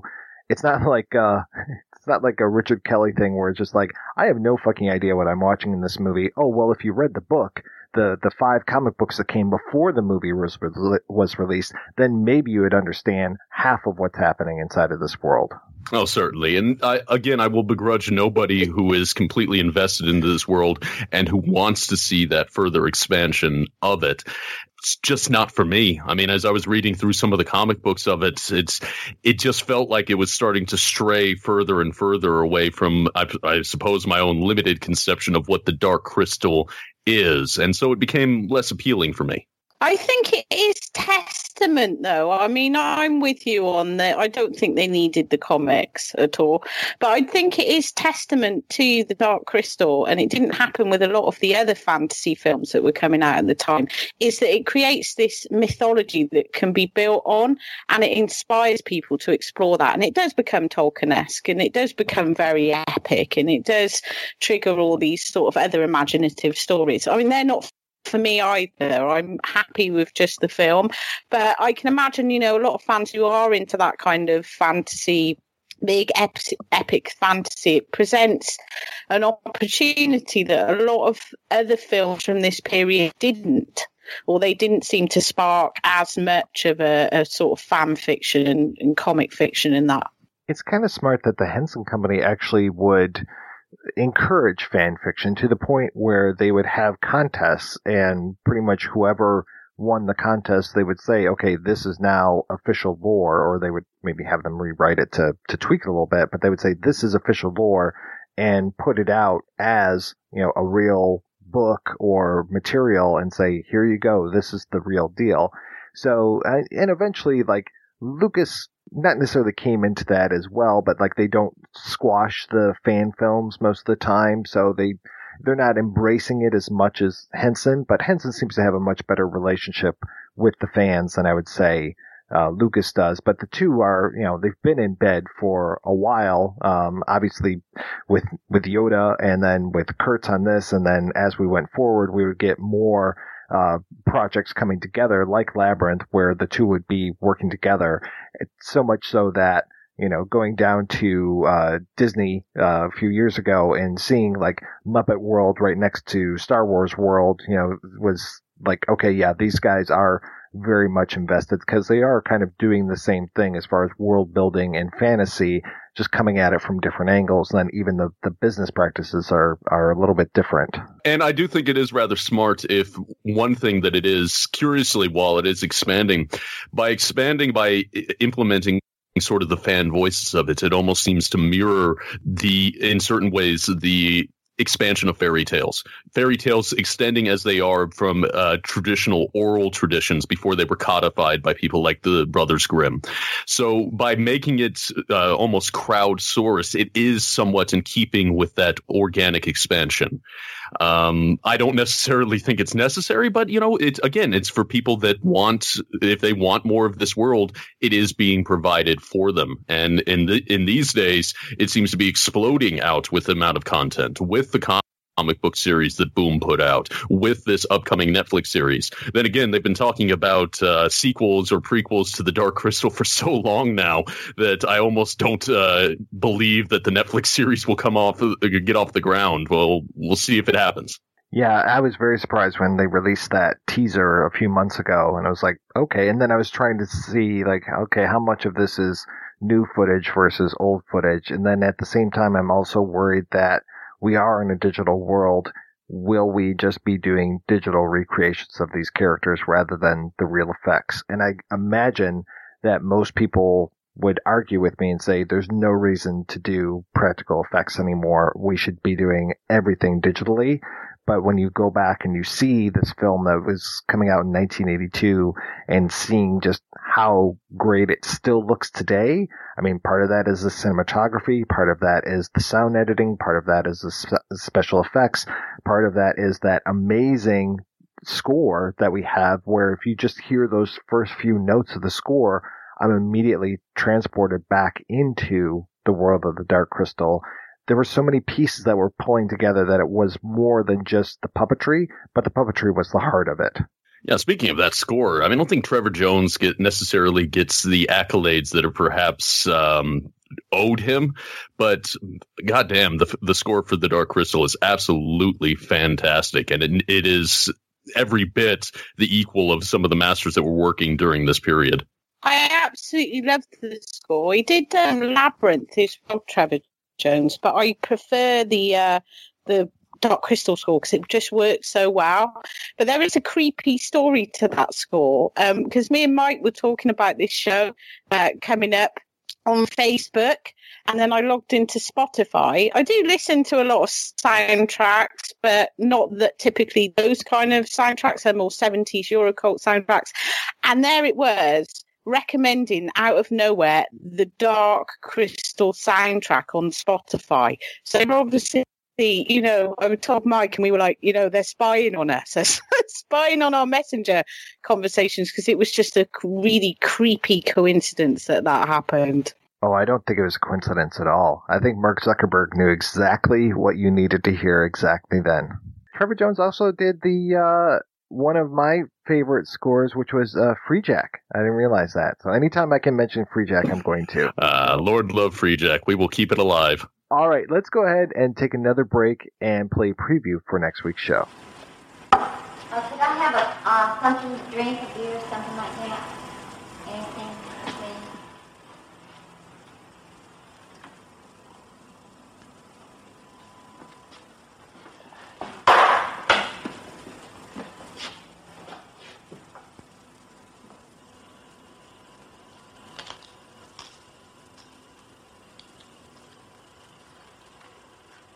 You know what happened to me?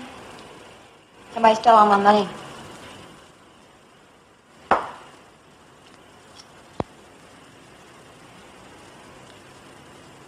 was sitting in the movie and they stole all my money.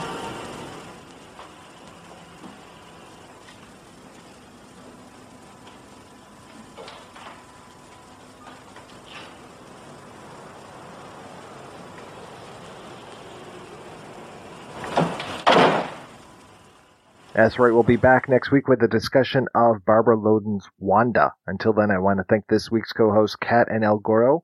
El Goro, ¿qué es nuevo en el mundo de tú? Well, right now, at the time that this episode will be released, I'll be wrapping up my month of animation, where every May I tend to suspend regular films and just focus upon the animated works. And that's always a bit of fun. I try to do a cross-section of what's available in Japan, of course, touch in on American animation.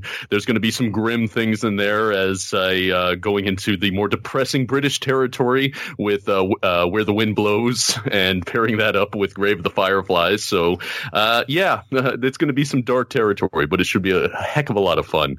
And if you want to check that out, you can always find me on Talk Without Rhythm. Just do a search for that wherever you find podcasts, or the main website, TWORpodcast.blogspot.com. And how about you, Kat? How's the hardest working woman in the UK?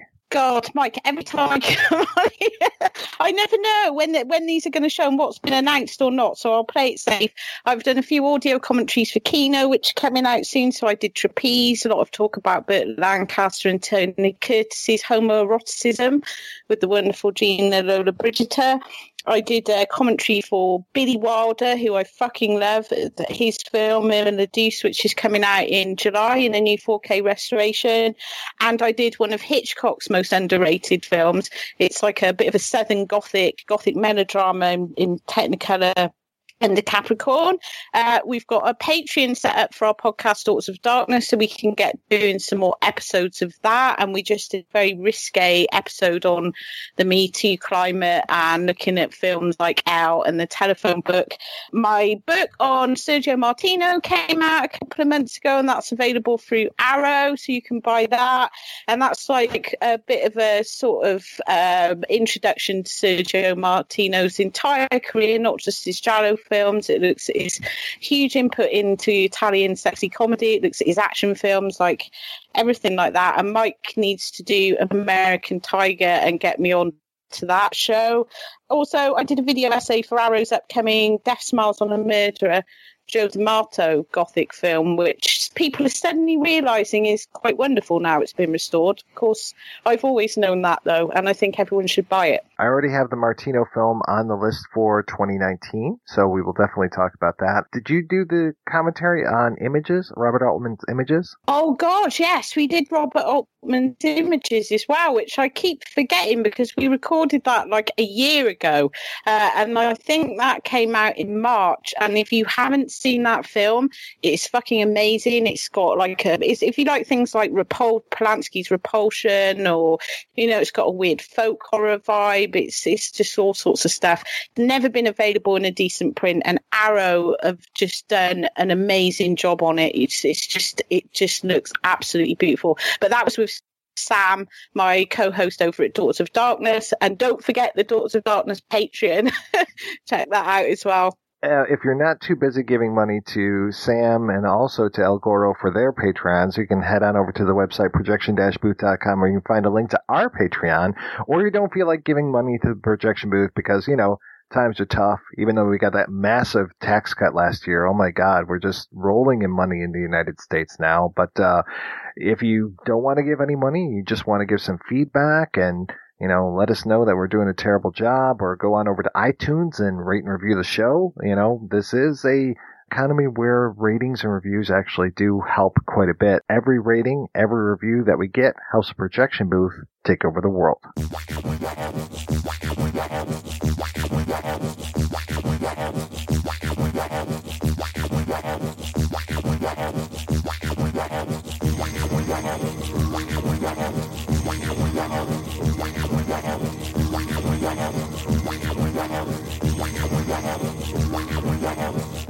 Another world, another time,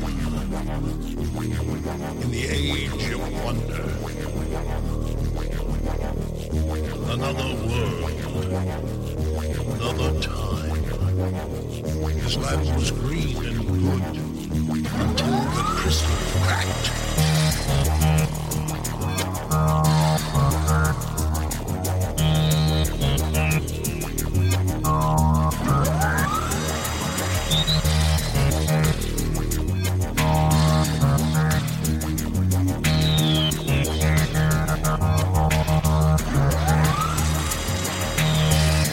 Once more, they will replenish themselves.